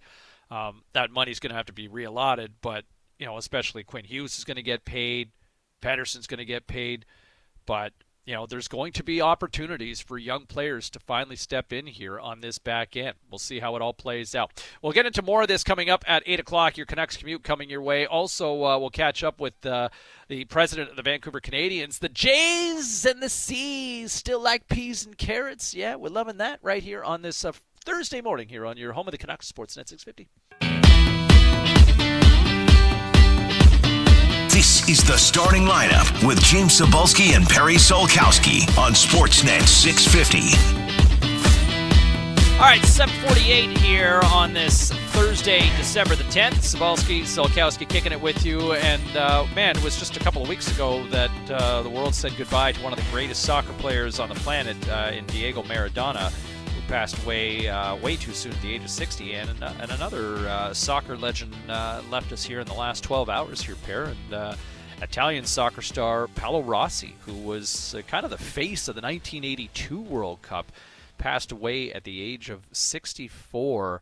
That was my first soccer memory was watching Italy win the World Cup in 1982. Like, that was, to me, that was holy cow, and to beat Germany in that moment. And I shared this on Twitter this morning, but my first memory, running outside after Italy won with my best friend at the time, and I'm 7, and we're yelling in the street in the neighborhood. There was nobody out that day, that afternoon. We're yelling, Italy won the cup! Italy won! We ran over to we had a neighbor down the road who was from family was German, and we're standing out in the backyard just yelling, Italy won the cup! Italy won the... family just quietly turns on the hose and starts spraying us until we went away. Yeah, you know what? You're so right. Like, for me, that's the same thing. I think I was playing soccer during the 78 World Cup on a Sunday, didn't see it. But because of the neighborhood I grew up in, a lot of Italian friends, So that was the first time you kind of, when we talk about what Commercial Street is like and what it's like in Toronto, where you see your eclectic nationalities get together and what that means for them. For me, with Paolo Rossi and that Italian win, it was like, okay, I'm going to be hearing about this for 4 years. And you kind of thought, there's the pride in what you show and how you see it. And that's such a disappointment, Canada to get in 4 years later, James, in 86. But that's the disappointing thing, how much we love to support the Canadian flag and hope our team can do something. And we've never been on that big stage, right? You get there once. And whether it's good or bad, we've never been back and go, man, wouldn't it be nice if we can actually gather together other than hockey and go, hey, we actually got a team in a World Cup, right? Well, you really kind of see the diversity of this country, at a World Cup, right? During the World Cup, and we just kind of all fragment into our where we all came from, where we all began. I always think back, I was living in Toronto at the time during the 2010 World Cup, and we went to breakfast in Little Italy one morning as a family, and we're sitting in this in this diner. And, Italy was playing, so we had a table at the back. The restaurant's packed, and, all the staff, they've all got the Italy, either jerseys or Italian T-shirts on. And I think Italy was playing New Zealand in this one particular game, and they wound up tying. It was a tie, and it was not a favorable result. And Italy obviously having a disappointing run in 2010. And I remember we were at a table close to the back where the kitchen was. And there were like 3 people in Italian jerseys on the staff that were all high-fiving and kind of clapping quietly. And I kind of caught my eye going, wasn't a good result for Italy, So I kind of got up and I went over to the guys standing at the kitchen. I said, all right, what's the deal here? You guys are all clapping and cheering in Italy jerseys, and this was not a good result for you guys. And then the 2 guys go, I'm Portuguese. The other guy, I'm Portuguese. And the third guy in the kitchen goes, I'm English. Screw them. Yeah. Oh, World Cup is great to find out who's the most obnoxious fan base, right? And the Canadians are in there too, right? Like when it comes to who's the most obnoxious. Oh, I can't stand those guys, right? Yeah. Everybody turns into Canucks Twitter all of a sudden. Yeah, exactly. Hey, we should mention this. It is a Thursday, but you're counting down till Christmas. Want to remind everybody, tomorrow is Food Bank Friday. It's a virtual fundraiser that we're a part of. Sportsnet 650. We're joining Kiss Radio News 1130, Jack 96.9 to support Food Bank Friday, a virtual fundraiser, James. It's starting tomorrow, 6 a.m. with us. We'll take it right to 6 o'clock to raise important funds for accessible, healthy, and sustainable food. So please consider making your donations. Hey, and we're making it easy too, James, aren't they, as far as the use of emojis? You know the deal. Carrot emoji, text it to 30333. That's a $5 donation. A banana to 30333 is going to donate $10. A red heart emoji, 333. That'll be $25. So you can go to our site. We'll have a link there. But remember, we're telling great stories. We're all set for Christmas, but others need some help, and especially at this time of year. So Food Bank Friday, virtual fundraiser starting here tomorrow at 6 a.m. Yeah, and Per, look, I mean, this is in the years past, we're on location right at the corner of Georgia and Granville Street and there and interacting with a lot of our listeners. And obviously we can't do that this year, and we're all trying to do this virtually to help raise money for a greater cause. And, man, if there was ever a time and ever a year to try to help out for the Greater Vancouver Food Bank, this is the year. But it's so simple, 30333. Text an emoji, as Perry mentioned. Man, a lot of us talk with emojis nowadays when you're sending messages out via your smartphone, right? $5, $10, $25. Hey, look, I think everybody can throw in $5 or something along the way to help out people in need this year for the Greater Vancouver Food Bank. That's coming up tomorrow, and hope to raise a lot of money. And up to $25,000 donations will be matched, Per, so we can really do some good together collectively this year. You want to start your Friday off? You want to start your weekend off right? Do that early in the morning. That puts you in a good frame of mind. Do something nice for others. It makes you feel good. They pay it forward. We're in a better place in a tough situation right now. 100%. All right, 6 minutes to 8 o'clock. Your Canucks commute coming up in a matter of moments. Also, Andy Dunn, the president of the Vancouver Canadians. Yes, the Jays are staying put as an affiliate with the Vancouver Canadians. Win-win. We'll get into that story and much, much more. All still ahead here on your home of the Canucks, home of Vancouver Hockey, Sportsnet 650. a cup of joe, and the Canuck commute. Right now, all the Canadian teams are getting better in a hurry. It's a great time to be a Canadian team fan. Vancouver might have tread water here this year because they lost a lot, but all the other teams are getting better in a hurry, and Vancouver has gotten better in a hurry. It's really exciting. A 5-star morning on the starting lineup. It's your Canucks commute here on this Thursday, December the 10th, hour number 3 of the starting lineup. James Cybulski, Perry Solkowski. Good Thursday morning, everybody. Thanks for hanging out with us. And Brian Burke making that point about just how tough the Canadian division will be. And yeah, this could be a year, and I think that it doesn't get talked about enough here in this market pair. But the Canucks could conceivably take a stride back this year based on the development with young players. Some of the hits that they took in free agency, and I think there's a lot of optimism, a lot of excitement. I think Pettersson will get better. I think Hughes will get better. But, as a team, they may take a stride back this year. Yeah, that's Berkey saying treading water, right? There are projections that were out yesterday using all the analytics suggesting the Canucks, might be a second from the bottom next to Ottawa in that Canadian division. And you know what? Not that I'm a better, but by the way, play the under and take the LA Rams today. I'm not so sure that that's not wrong. I do think we are going to see some big injuries to a lot of people if you don't have preseason games. We're going to see some issues with COVID. But when you've got Toronto, better team. Calgary, hate to see it, but what they did, they'll be a better team. I'm not so sure what goes on with Winnipeg. Their superstar has issues, but they're decent. Edmonton, they got two of the best players in the world. Montreal made so many changes to be better. Whether it works, I don't know. But treading water, and if you're going to have a bad year, if you're going to have a tough year where you take that one step back to take two forward, James, I look at the games you'll play, 8 or 9 games against Toronto and Calgary and Edmonton. It's going to be almost like playoff hockey, right? How often do we say in the regular season, what a battle this is going to be?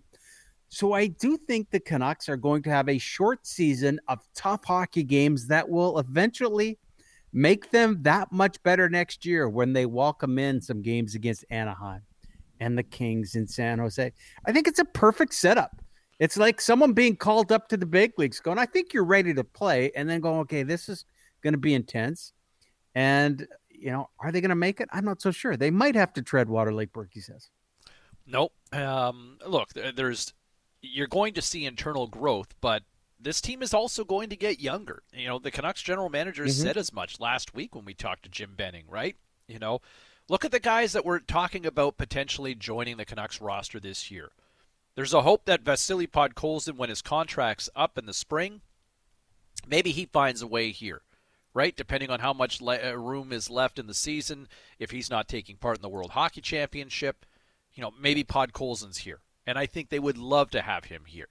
Does Höglander factor into a roster spot? Does he compete? I'm sure the team would love to see him take that jump and compete. Levy, Chatfield. We talked about Jalen Chatfield in the last 24 hours finally signing with the Canucks. And it's a two-way deal for him. But as a 24-year-old who has yet to play an NHL game, this might finally be the year. Does Brogan Rafferty, who really showed some offensive upside in the American Hockey League with Utica, is he ready to take another stride forward? There's an opportunity, and I think Jim Benning has alluded to as much. We're not looking for any more veteran guys here to add to this team right now. We're going to try to grow as a group internally, and that's with youth. And timing is everything, James. So if that's how they're going to approach this year, and I completely agree with it, grow young. So next year, you're back to 82 games. You're back to people in the building, and you come to July, or I guess it would be August or September when they decide to move everything as far as free agency. And you go, well, we don't have Sutter's contract, so there's $4 million. If Michael Furlan's not part of this team, you have the $3 million there. You're at $7 million. Tanner Pearson's done. Now you're at $11 million. Berchi's contract's done. If you bought someone else out, so you have more money, maybe some buried. Alex Edler's not coming back at $6 million. I think he'll want to play. He might be like a Zdeno Chara. You figure something out, and he comes back for less money. And you go, all right, here's what the kids did in that shortened season. Here's the money we have. We'll get it to Petey. We'll get Quinn separated. Brother, they're set. Now what do? We actually have some money to go out and help them again. So it's almost, I don't want to say it's a transition year, but I do think it was wise not to go looking and spending any money. Play it, play the kids, see where you are. You may be good enough with Thatcher Demko and every good on run that you could be in the postseason. If you're not, you're battle tested because you played in a tough Canadian division and you have some money to spend to go, here's where the holes are. Here's the money. We can plug them in and be set to go for the 2021-22 season. 650 is the Dunbar Lumber text line. The smart alternative, by the way. Visit Dunbar Lumber on Bridge Street in Ladner, or Buda Street in Vancouver, or check them out online at dunbarlumber.com. I believe this is Steve in Vancouver texting in saying, Toronto's dysfunctional, Winnipeg's got no D, Calgary's poopy, Edmonton has no goalie or defenseman. You look at how, yes, I mean, there are legitimate questions surrounding every Canadian team. But I think the Canucks are also a team that has a lot of questions. Goaltending, man. You lost an all-star goaltender. And look, I think 3 months ago, I think I was suggesting the Canucks should be looking at Braden Holtby. He could help. But at the same time, Braden Holtby has been trending in the wrong direction for the last couple of years. I think there's an optimism that he can find his game again. Thatcher Demko, 3 of the greatest playoff games ever in Vancouver Canucks franchise history. What we saw, how the season closed out with what he did between the pipes for the Vancouver Canucks to keep them alive against Vegas, to force a Game 7 pair when that team really had no business doing that. Thatcher Demko was unbelievable. But if you look at the big picture of Thatcher Demko last year, man, there was a stretch when Jacob Markstrom went down before the world went on pause that Thatcher Demko was struggling to keep his head above water as a number 1 goaltender. Right? So there are a lot of questions to be asked there between the pipes for the Vancouver Canucks. We get caught up in who had the best rap party, if you will, for the hockey teams in Canada. It was the Canucks. Man, they were playing hockey. They were the guys who survived the bubble the longest. And Steve's not wrong. Toronto is dysfunctional, but they went in and they got some veteran guys in Joe Thornton and Wayne Simmons and said, we recognize our problem, so I think we fixed it. Winnipeg, no defense. I'm questioning about the Jets, but that was a hockey team that lost some of their star players in the bubble. Calgary, well, they know where their issues were, and they went and got Jacob Markstrom. Edmonton, no, they didn't help their goaltending situation, but they bring Tyson Barrie in. They made some additions. Tourists, and you go, I think they're better too. Now you look at the Canucks and go, well, hang on, where did you get better? Well, Nate Schmidt's going to help you, but you do have a void at right wing. It's been recognized by the organization, but maybe kids step up. So you can make an argument for everything. But as you said, James, let's not forget that before COVID came in, we were sitting here every morning going, oh, my goodness, the Canucks need to win tonight. Thatcher Demko's got to get in the groove. When's Markstrom back? Tanev is hurt, right? This team was struggling to get into the postseason. And Chris Higgins on this show used the word fraud. And you go, wow. Maybe there are other teams in the NHL that look at the Canucks and go, okay, really? Thatcher Demko can't be that good. He was incredible. They played well against the team of Stanley Cup champions that weren't ready to go. Are they as good as we saw in the bubble? Well, we'll find out in a 56-game sprint, and it's going to be tough competition considering where they sit in the Canadian division. I look at Vance in the Loop saying that, do you think that we'll re-sign Edler to finish off his career? I can see us trading him to Florida or Tampa, and that's where we seem to send all players to die. Now, you know what?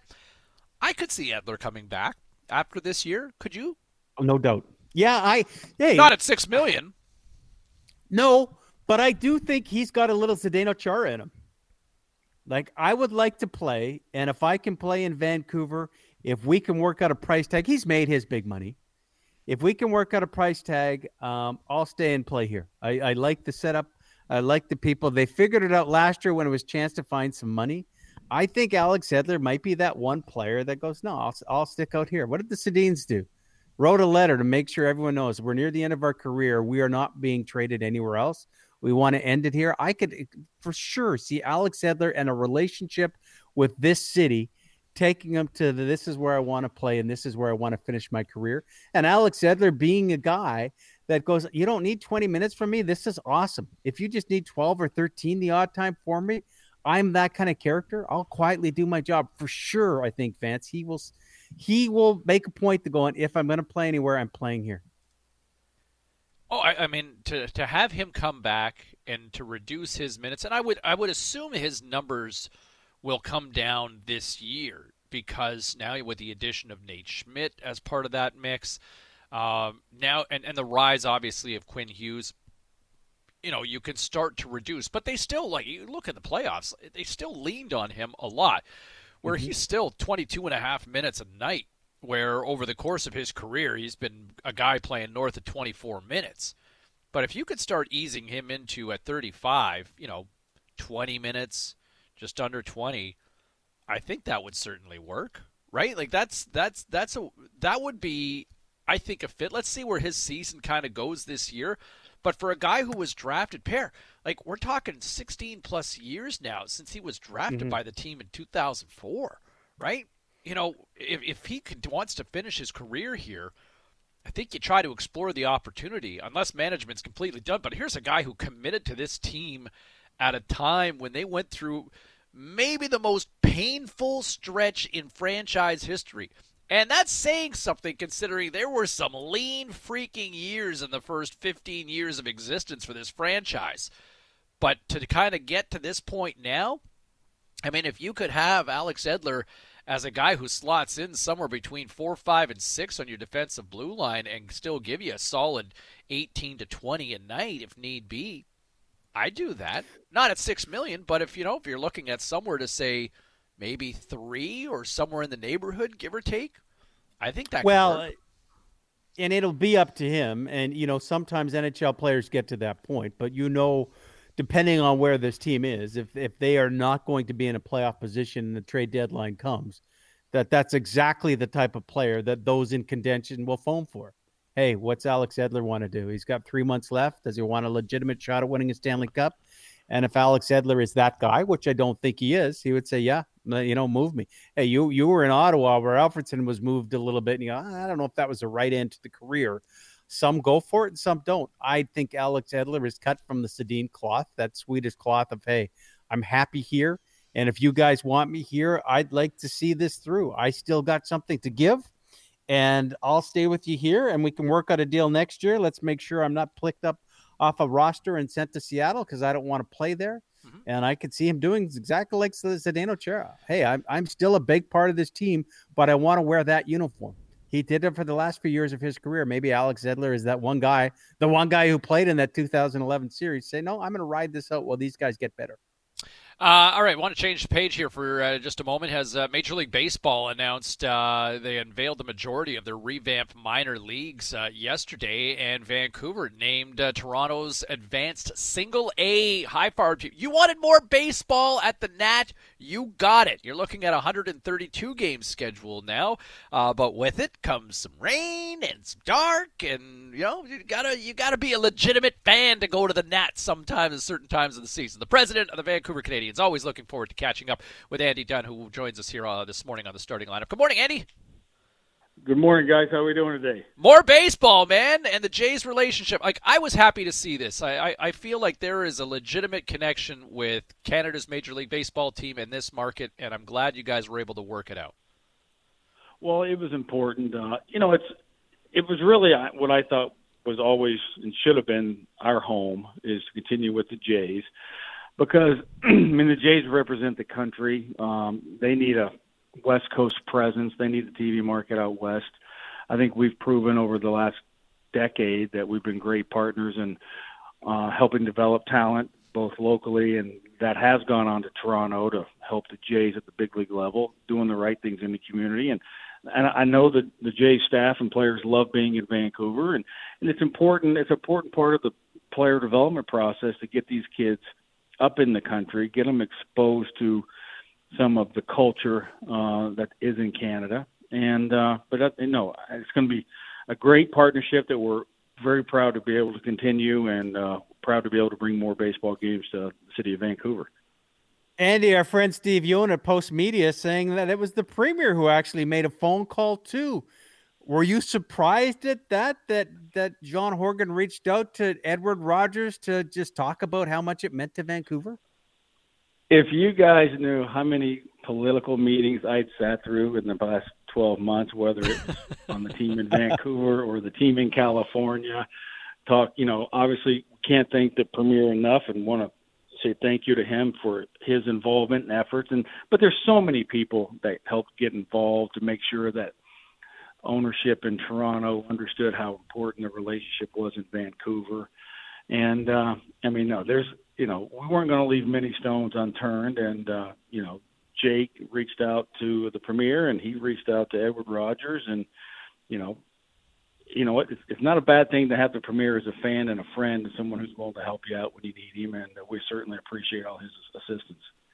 Does this mean he gets free tickets now? Oh, nobody gets a free ticket. Come on. That's what I'm talking about, Andy. That's what I wanted to hear. John's the type of guy who's going to buy a beer and a hot dog, a couple of them. So that's what you need. How different does it become for you in operating, Andy, the fact that we've got that many more games sitting down at the net? You're going to play a 132-game schedule, so do the math. Yeah, you've got a whole bunch of games here. We got a whole bunch of games. I mean, we're still finalizing, waiting for the finalization of what will be the new agreement with Major League Baseball. I mean, there's going to be changes when it comes to facility and clubhouses and cages and travel. So there's going to be a ton of new operational guidelines we'll have to go by. Having games earlier in the year, some years it's going to be great. Some years we're going to have some challenges, like, we can't control the weather patterns. But, baseball has been played in April and May before in Vancouver, and we're just going to get out there and put a good product on the field and make sure we're giving the fans quality day or night of entertainment and develop some players. I mean, this is what Major League Baseball, this is the cards we've been dealt. We are looking forward to the increase, the two-step level of increase of player. Like I said a couple of times to some people yesterday, it's a lot more polished game. It's a lot cleaner game. It's a more physical game because the guys are a little more mature and developed physically. So it's going to be a better product on the field.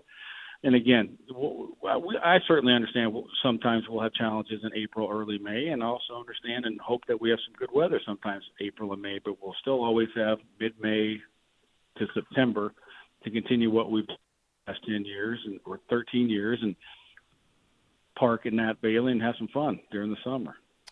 Wait, so give us a sense for the average listener right now wondering. So, Sure. Okay, you go down to the Nat, Andy, in the summer, and you're soaking up the sun, you're having a few beers, you maybe getting. I mean, when we're all back in a normal sort of circumstance, but sure, you'd see some first round picks that would show up playing the short season. But give us a sense of what the level's like. As you said, it's an increased level of play here now, right?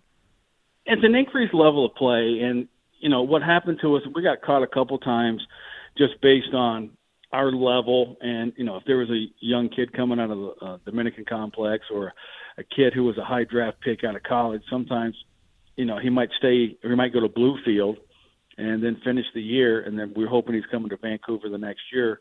Well, the kid, gets on the off-season program, has a strong spring training. They don't want to keep him in camp because Lansing, which was the low A club prior, was starting in April. Instead of they want to send the kid to Lansing and let him play, or am I going to sit this kid in the Gulf Coast League and just play on the back fields? So we lost out on seeing Bichette. We lost out on seeing Vlad Jr.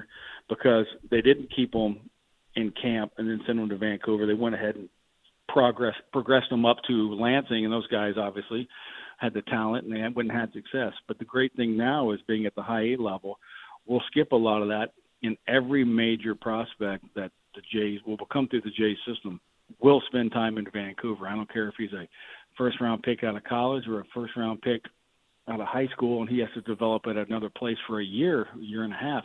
They will be coming through Vancouver. So our fans will not miss anybody who's going to be one of the premier prospects in the system. How will that change things for you from an operating level? They'll obviously keep closer tabs on everything now. Not that they weren't, but it sounds like, hey, if they've got a diamond and they're going to Vancouver, will you be more contact and manage more in contact with the Toronto organization? No, it'll be the same from that aspect. It's just we just won't get leapfrog, and there won't have to be a decision made whether do I skip this kid a level and leave him in the complex for half a year, or go ahead and put him out in front of 7,000 people in Vancouver.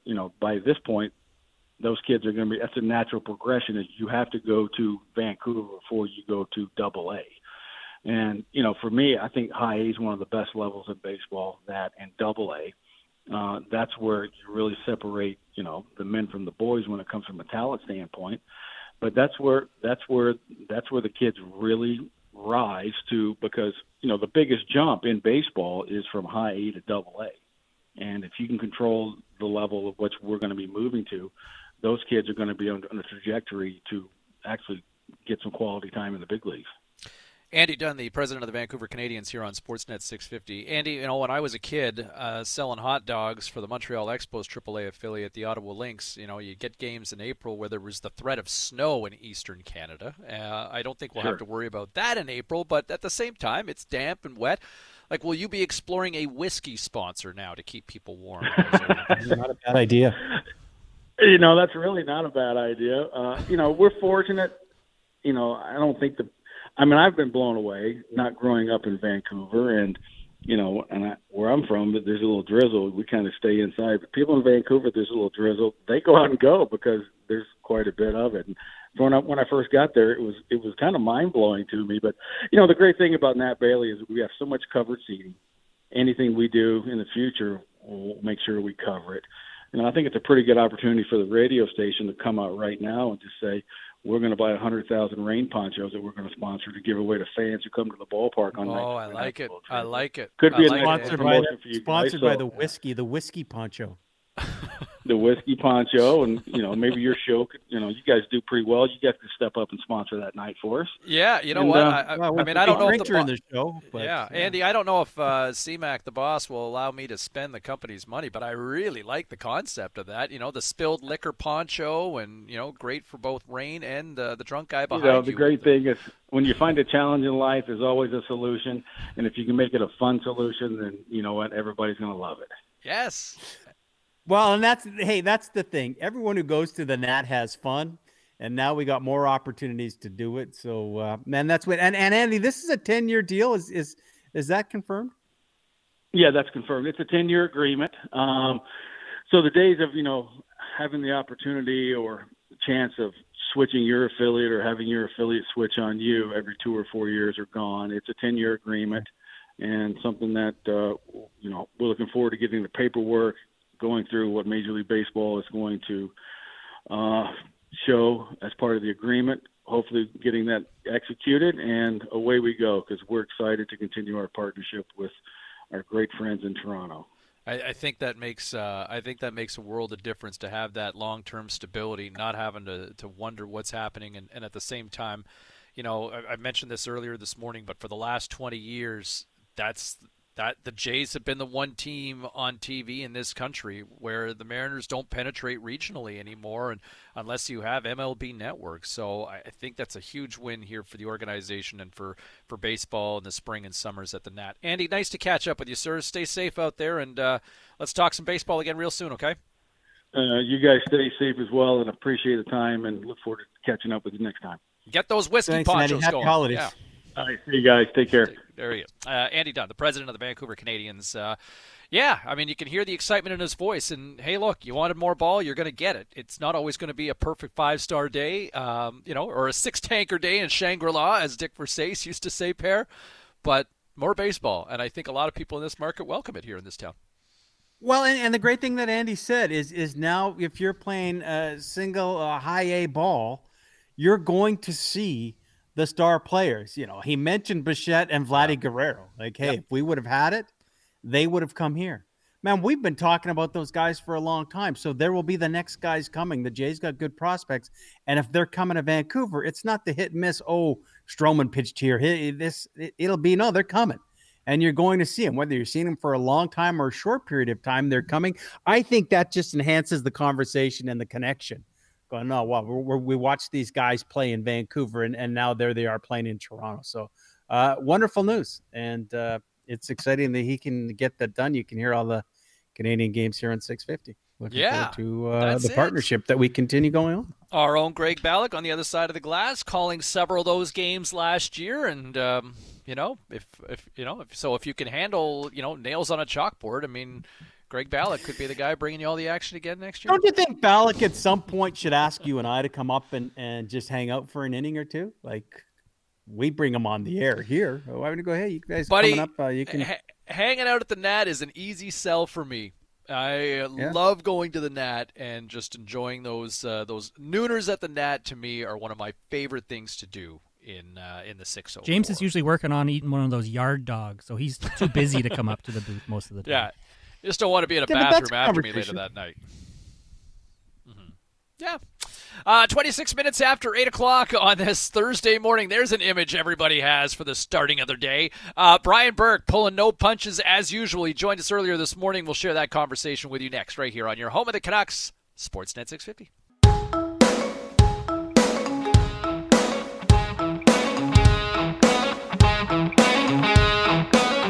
Welcome to the starting lineup with James Cebulski and Perry Solkowski on the official home of the Canucks, Sportsnet 650. 8:31. Text into the Dunbar Lumber text line at 650-650. Why can't the Canadians use BC Place in April and May? Because that would suck the life and energy out of a Vibe or a minor league baseball game. Wouldn't you think, Perry? I can't believe you read that. I was just going to respond to the text and say, because of the boat show. Come on. you, what are you paying for Nat Bailey? What are you paying for BC Place? BC Place is not an option. It wouldn't go in there. It costs to heat that thing up. There's no deals at BC Place, and there's no Vibe at BC Place. It's not the same. That's why the Nat's there, right? It's the best facility there is in Vancouver, James. Totally. I gotta say this.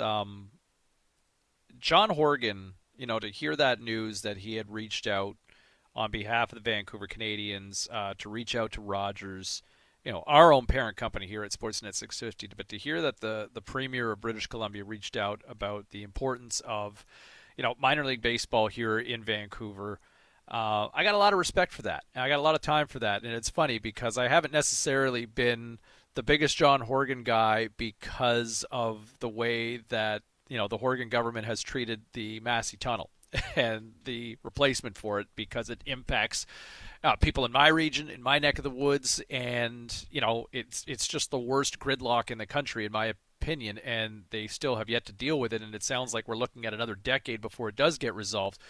But man, there's a lot of things that he has done that have kind of really won me over the last while, and to handle a lot of things. And man, that guy cares about sports.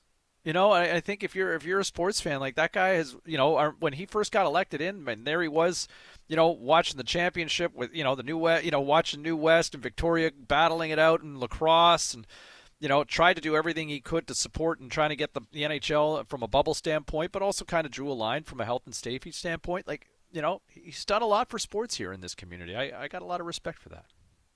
Well, and as Andy Dunn said, I think it's great that he did, but Andy Dunn said you don't leave any rock unturned. So, you think about it. He's also the same guy, James, you go back that, Horgan said he wasn't willing to write a blank check to, keep going after FIFA World Cup, events, thinking that there still could be that possibility, right? But John's a sports guy. And I think the Vancouver Canadians and the ties and the Canadian ties, you have to go, hey, if I'm the head of the province, I'll make a phone call. If it's going to help, if it was the deciding factor, I don't know. But he's a guy who loves his Canucks. And, I think the way our province has handled everything in the last 8 months of John Horgan and Adrian Dix, led by Dr. Henry, things have gone as we haven't had a void in leadership in our province, I think, in the last 8 months. Hey, it's been tough. Some people haven't liked it, but I got no issues with the leadership of what we've been showing in our province. We saw the Dr. Bonnie shuffle yesterday, too, before the news conference. She was a little vaccine shuffle, Super Bowl shuffle. Yeah, shout out to if you're over 80 and you'll get one in the next 3 months, I think. All right, 8:35. Brian Burke joined us bright and early this morning, and look, hey, it sounds like we've got a clearer sense of what realignment will look like for the National Hockey League this upcoming season. Obviously, we know all about the Canadian division and what that looks like, but I'll tell you what, Boston, the Islanders, Pittsburgh, Washington, the Rangers all in the same division as well in the Northeast, sort of Atlantic area. That might be the toughest. We asked Brian what he thought might be earlier this morning here on your home of the Canucks, Sportsnet 650. Yeah, I think it's either that division or the Canadian division. The Canadian, right now, all the Canadian teams are getting better in a hurry. It's a great time to be a Canadian team fan. Vancouver might have tread water here this year because they lost a lot, but all the other teams are getting better in a hurry, and Vancouver has gotten better in a hurry. It's really exciting. Other than that, that division, Philly, Rangers, all teams that are good or are getting good. Could you complain? And they're not, but you did as a GM. We always hear the travel the Canucks have. They don't get any games that they're, in their time zone other than home games. Is that just par for the course? Nothing's going to be normal this year? It's 2020, man. Yeah. And the fact is we got to play. So, it's terrible for them. Now, I think the league's going to do some scheduling that's intelligent finally. I've been whining about this since I worked in Vancouver. Our league schedule is terrible. We play too many games, so that's a different issue. But it's terrible. I just told this story on Calgary radio. My last year in Calgary, 3 years ago, they had us travel to Toronto and play on Wednesday night, Montreal Thursday night, home. So we had to fly Tuesday, play Wednesday, play Thursday, home. And I get the schedule. So we're all used to the Vancouver Canucks. We're all used to getting jerked around for Hockey Night in Canada. These were weekday games. And I called Steve Hatzapetros from the league. I said, what are you doing? That's a $300,000 airfare bill. Air Canada Jets, JETZ, the charter company the Canucks use, charges $32,000 a block hour. So to fly 3 hours is $96,000.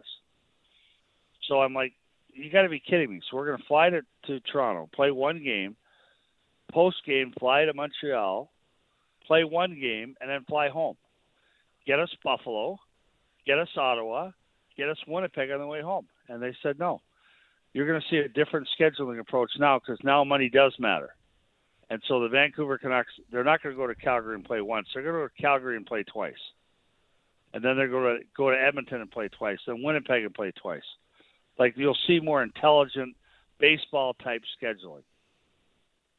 Which, might finally be a step in the right direction long-term here for the National Hockey League. Brian Burke with us here. What's wrong with the back-to-back? Dress the right guys on Friday night. You'll have a sold-out building Saturday night. I don't disagree. And, Brian, I know you like the idea, but I've honestly always said this, and Perry always just, maybe it's the wrestling fan in me, but heat sells, right? Rivalries sell. Yes. What's wrong with a rivalry? I'm telling you.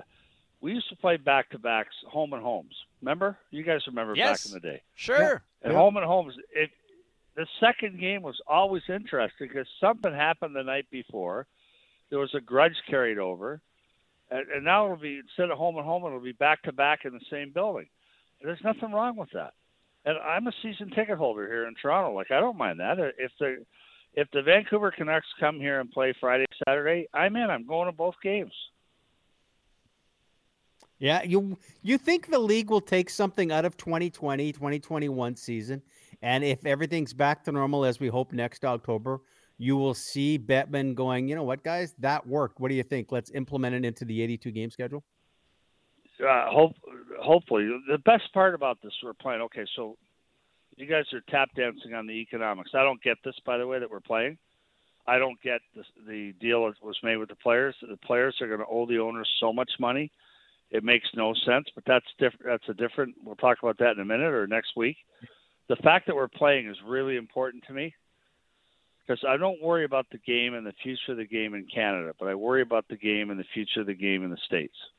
You've got unemployment over 20% in some of these states. This game is not coming back. We'll have no fans, a socially distanced fan. The losses will be staggering. We have to play. So I'm glad we're playing. I don't get the players' stance on the money. I don't understand it. They're going to come out of this in hock up to their throats, up to their necks in hock to the owners. So I don't get it. I don't get why they're not paying more of the money back, taking more of a pay cut, but that's fine. We're playing. I'm excited about that. Yeah, that's encouraging. Okay, well, do you want to address, I guess, the quasi-elephant in the room then, from the economic standpoint? I mean, well, talked about this so here's so when we went to the pause in March, and I don't have all the numbers down. I'm not a numbers guy. You guys know that. I'm not an accountant. I'm a lawyer. But when they went to the pause in March, the players owed the owners $600 million. That's what they were behind. They did not collect their last paycheck, which was $140 million back to the owners. And then we played in the bubble, and that saved about $200 million of television revenue. So if you say 600 less 140 less 200, you still have a big debt. And then they said, well, in March we'll do a cap of 20% escrow and a 10% deferral. And I said this in real time. I don't like people in the media that go back and resurrect or reconstruct what they said. I said this in April. These numbers don't make sense. Like a 20% cap on escrow, it's going to be 50%. Like the league revenues, the team revenues are going to be slashed by. One GM told me last week he's modeling on 30% revenue. His model is to play this year with 30% of last year's revenue. So you got no tickets, no concessions. The in-ice advertising, those people aren't going to pay full freight for that with 5,000 people in the building or no one in the building. Rink boards, like revenues are going to dive. And yet the players are saying, well, we're going to take a 30% pay cut and we're not going to prorate. Now, so 30% pay cut, and then if you prorate, it might make more sense. You say, we're only playing 56 games, we'll prorate our money. Nope. We want all of our money less than 30% we agreed to. You agreed to it in March, and that's that. It doesn't make sense because that bill is just going to get slid forward. It's not collective bargaining. This is not 2004, 2005. They have a deal. They're 50-50 partners. It does not make sense to me. And so some of those burdens will be shifted forward, which makes some sense to me. But there are going to be players paying this bill that weren't even in the league when it was accrued. And Berkey, that's a question I have. James and I were having the conversation. I think to keep it simple, and correct me if I'm wrong, it's essentially, hey, you're paying me now or you're paying me later, but it's 50-50. So if I'm losing money, you're going to lose money. My question was this, as happens in Vancouver, we got into a Louis Eriksson conversation. But I thought, man, if I'm Louis Eriksson and I got a couple years left on my $6 million tab, and he ends up retiring in the next 2 years, would they be able to go back and go, hey, Louis, we're now making good part of that 2022 salary, we now got to go back. Would you be able to ask a player to give money back if he's out of the league, but was in part of it when they were losing? Or are they pushing it forward? Interesting question. I don't know. A more current question would be, what about these guys who got all that money on July 1st? The signing like the bonuses. Toronto Maple Leafs paid, I want to say $40 million on July 1st, maybe 50. Mm-hmm. What about those guys? So you got Matthews, Marner, Tavares, Muzzin, and Nylander that all got big signing bonuses on July 1st. What do they do? If they have to give money back, I think the answer is yes. If the union settled the debt. Here's what I think is happening. I think the players are betting on the league doing a big new TV deal in the U.S. I know that for a fact. There's Brian Burke, and this is exactly what we talked about earlier this week, Per, right? Unless the players are hoping and anticipating that, I think the league's got to be as well, right? Thinking that there is a big payday looming from a cable deal in the U.S. that might be more in line or maybe even exceeding the landmark $5 billion deal that we saw Rogers, our parent company, sign with the National Hockey League back in 2013. And, NBC's deal is set to expire in at the end of this season. So, and that was $2 billion over 10 years, too long a deal. And the NHL's kind of missed the boat on some of this big money that the NFL and the NBA have seen in recent years. Yeah, I don't think you're going to find that kind of money because the timing of it's not good. But I do understand the philosophy of the Players Association when it's a 50-50 business and they go, hey, we've just signed this for, a $500 million, great revenue. And the players go, that's awesome. The 250 is ours. And the league goes, actually, no, because, we've got to take all that because you guys didn't want to defer more money. And maybe that's the play. Hey, they needed to play. And Berkey can talk all he wants that the players should have given more back because they will eventually. But if, as he said, an ATM machine in the revenue being generated by broadcast, if they look at it, you guys take it. Sometimes that's easier, right? Give me all the money now, and then when you make it later, the fact that you gave it to me now, you can keep what's coming down the road. So we'll see. I don't like to get into the dollars and cents of it right now. We've kind of celebrated hockey's coming back, but certainly the business side where Berkey is, there's a lot of stuff that's going to have to be done over years to come to pay for what 2021 has brought us. Well, in fairness, Per, it's not done until it's done, right? And so we continue to wait on that. All right, 8:46, some final thoughts before we turn things over to the Scott Rintoul Show next. Team Canada making some cuts. World Juniors, we'll give you that next right here on Sportsnet 650. This is the starting lineup with James Cebulski and Perry Solkowski on Sportsnet 650. All right, 10 minutes to 9 o'clock. The Scott Rintoul Show coming your way at the top of the hour. Cebulski and Solkowski ready to get on out of here for the day. 7 cuts this morning, Per, from Canada's World Junior Selection Camp in Red Deer. They're going to continue to play, right? And camp continues till the 13th, but they've got to whittle some bodies down, and they did that with 7 today. Yeah, so 34 players remain. Well, I suppose with all your travels with this, were you ever, I mean, you were different because you're more the broadcast, but it's always the tough stories, right? That they have the cameras in front of the kids and they get the knock on the door and the excitement and then the other's disappointed. I wonder if these players let go today, only one from the Western Hockey League, Adam Beckman, who plays for Spokane. I wonder how they look back at their experience, right? I mean, I guess they'll talk about it forever. They wanted to be on that team, but you were there and then you hung out for 14 days. You didn't get a chance to practice. Then you get a couple sessions on the ice and then you're cut. What a strange experience to be a part of trying to make that 2020 team and falling short. Like I hated covering that portion of it. I honestly, nobody cried harder than John Tavares when he got cut. And it was the first time that he had ever been cut in anything in his life. And he was an underager at that particular time. But Brett Brochu gets cut out of the OHL. Tristan Lennox out of Saginaw with the OHL. As you mentioned, Adam Beckman. Tyson Forrester from Barrie. Hendrix Lapierre out of Gatineau. Cole Schwint from Mississauga. And then Shane Wright, who's a highly touted prospect. He's only 16, though, from the Kingston Frontenacs of the OHL. But, yeah, I mean, John Tavares, oh, man, he sobbed. He was so upset. And you got 10 cameras in the kid's face at that age. I remember Drew Doughty getting cut. He was 17. But he was kind of wide-eyed. Like, everybody kind of sat up and took notice, going, man, this kid's good. Like, he's going to be something. Look out in a year from now. And he turned out to be, obviously, one of the best defensemen still in the National Hockey League. Notable. I remember Carey Price when the World Juniors were here and Justin Pogge stole the show. I'll never forget it. And Price was still sitting in the lobby in the hotel, sitting on a couch with a couple of the guys who've been cut, and they're all kind of looking kind of with disdain or a little bit of envy and disappointment, watching the other guys kind of celebrating, and they're waiting to get their buses and head to the airport to head home. But I'll never forget what Carey Price said. He just kind of said it out loud for anybody to hear, and I was kind of sitting with some of those guys, and he just said, I'm going to come back here next year, and I'm going to dominate. And what do you know? A year later, 2007 Lexan, just absolutely sensational. And you think of that shootout with Jonathan Toews and Carey Price, who stole the show that year. Well, I think when these kids deliver the bad news, there is such a legacy of those who have had that exact same speech and have turned on to be incredible NHL players. They go, come back next year and there won't be an issue. And these kids, because they're at the top of their level, and the first time they hear something like this, make that note, right? DiPietro told us the story, right? You put it in your phone. And I'm like, I got cut.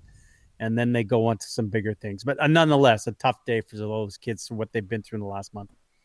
We got to get out of here. Tomorrow, it's Friday. Coming up on the show, Tavon Campbell from the LA Chargers. Looking forward to catching up to one of the fastest men in the National Football League. We'll also dive into some more Canucks conversation as well. It's all happening Friday morning. Talk to you then. Same bad time, same bad channel, right here on Sportsnet 650.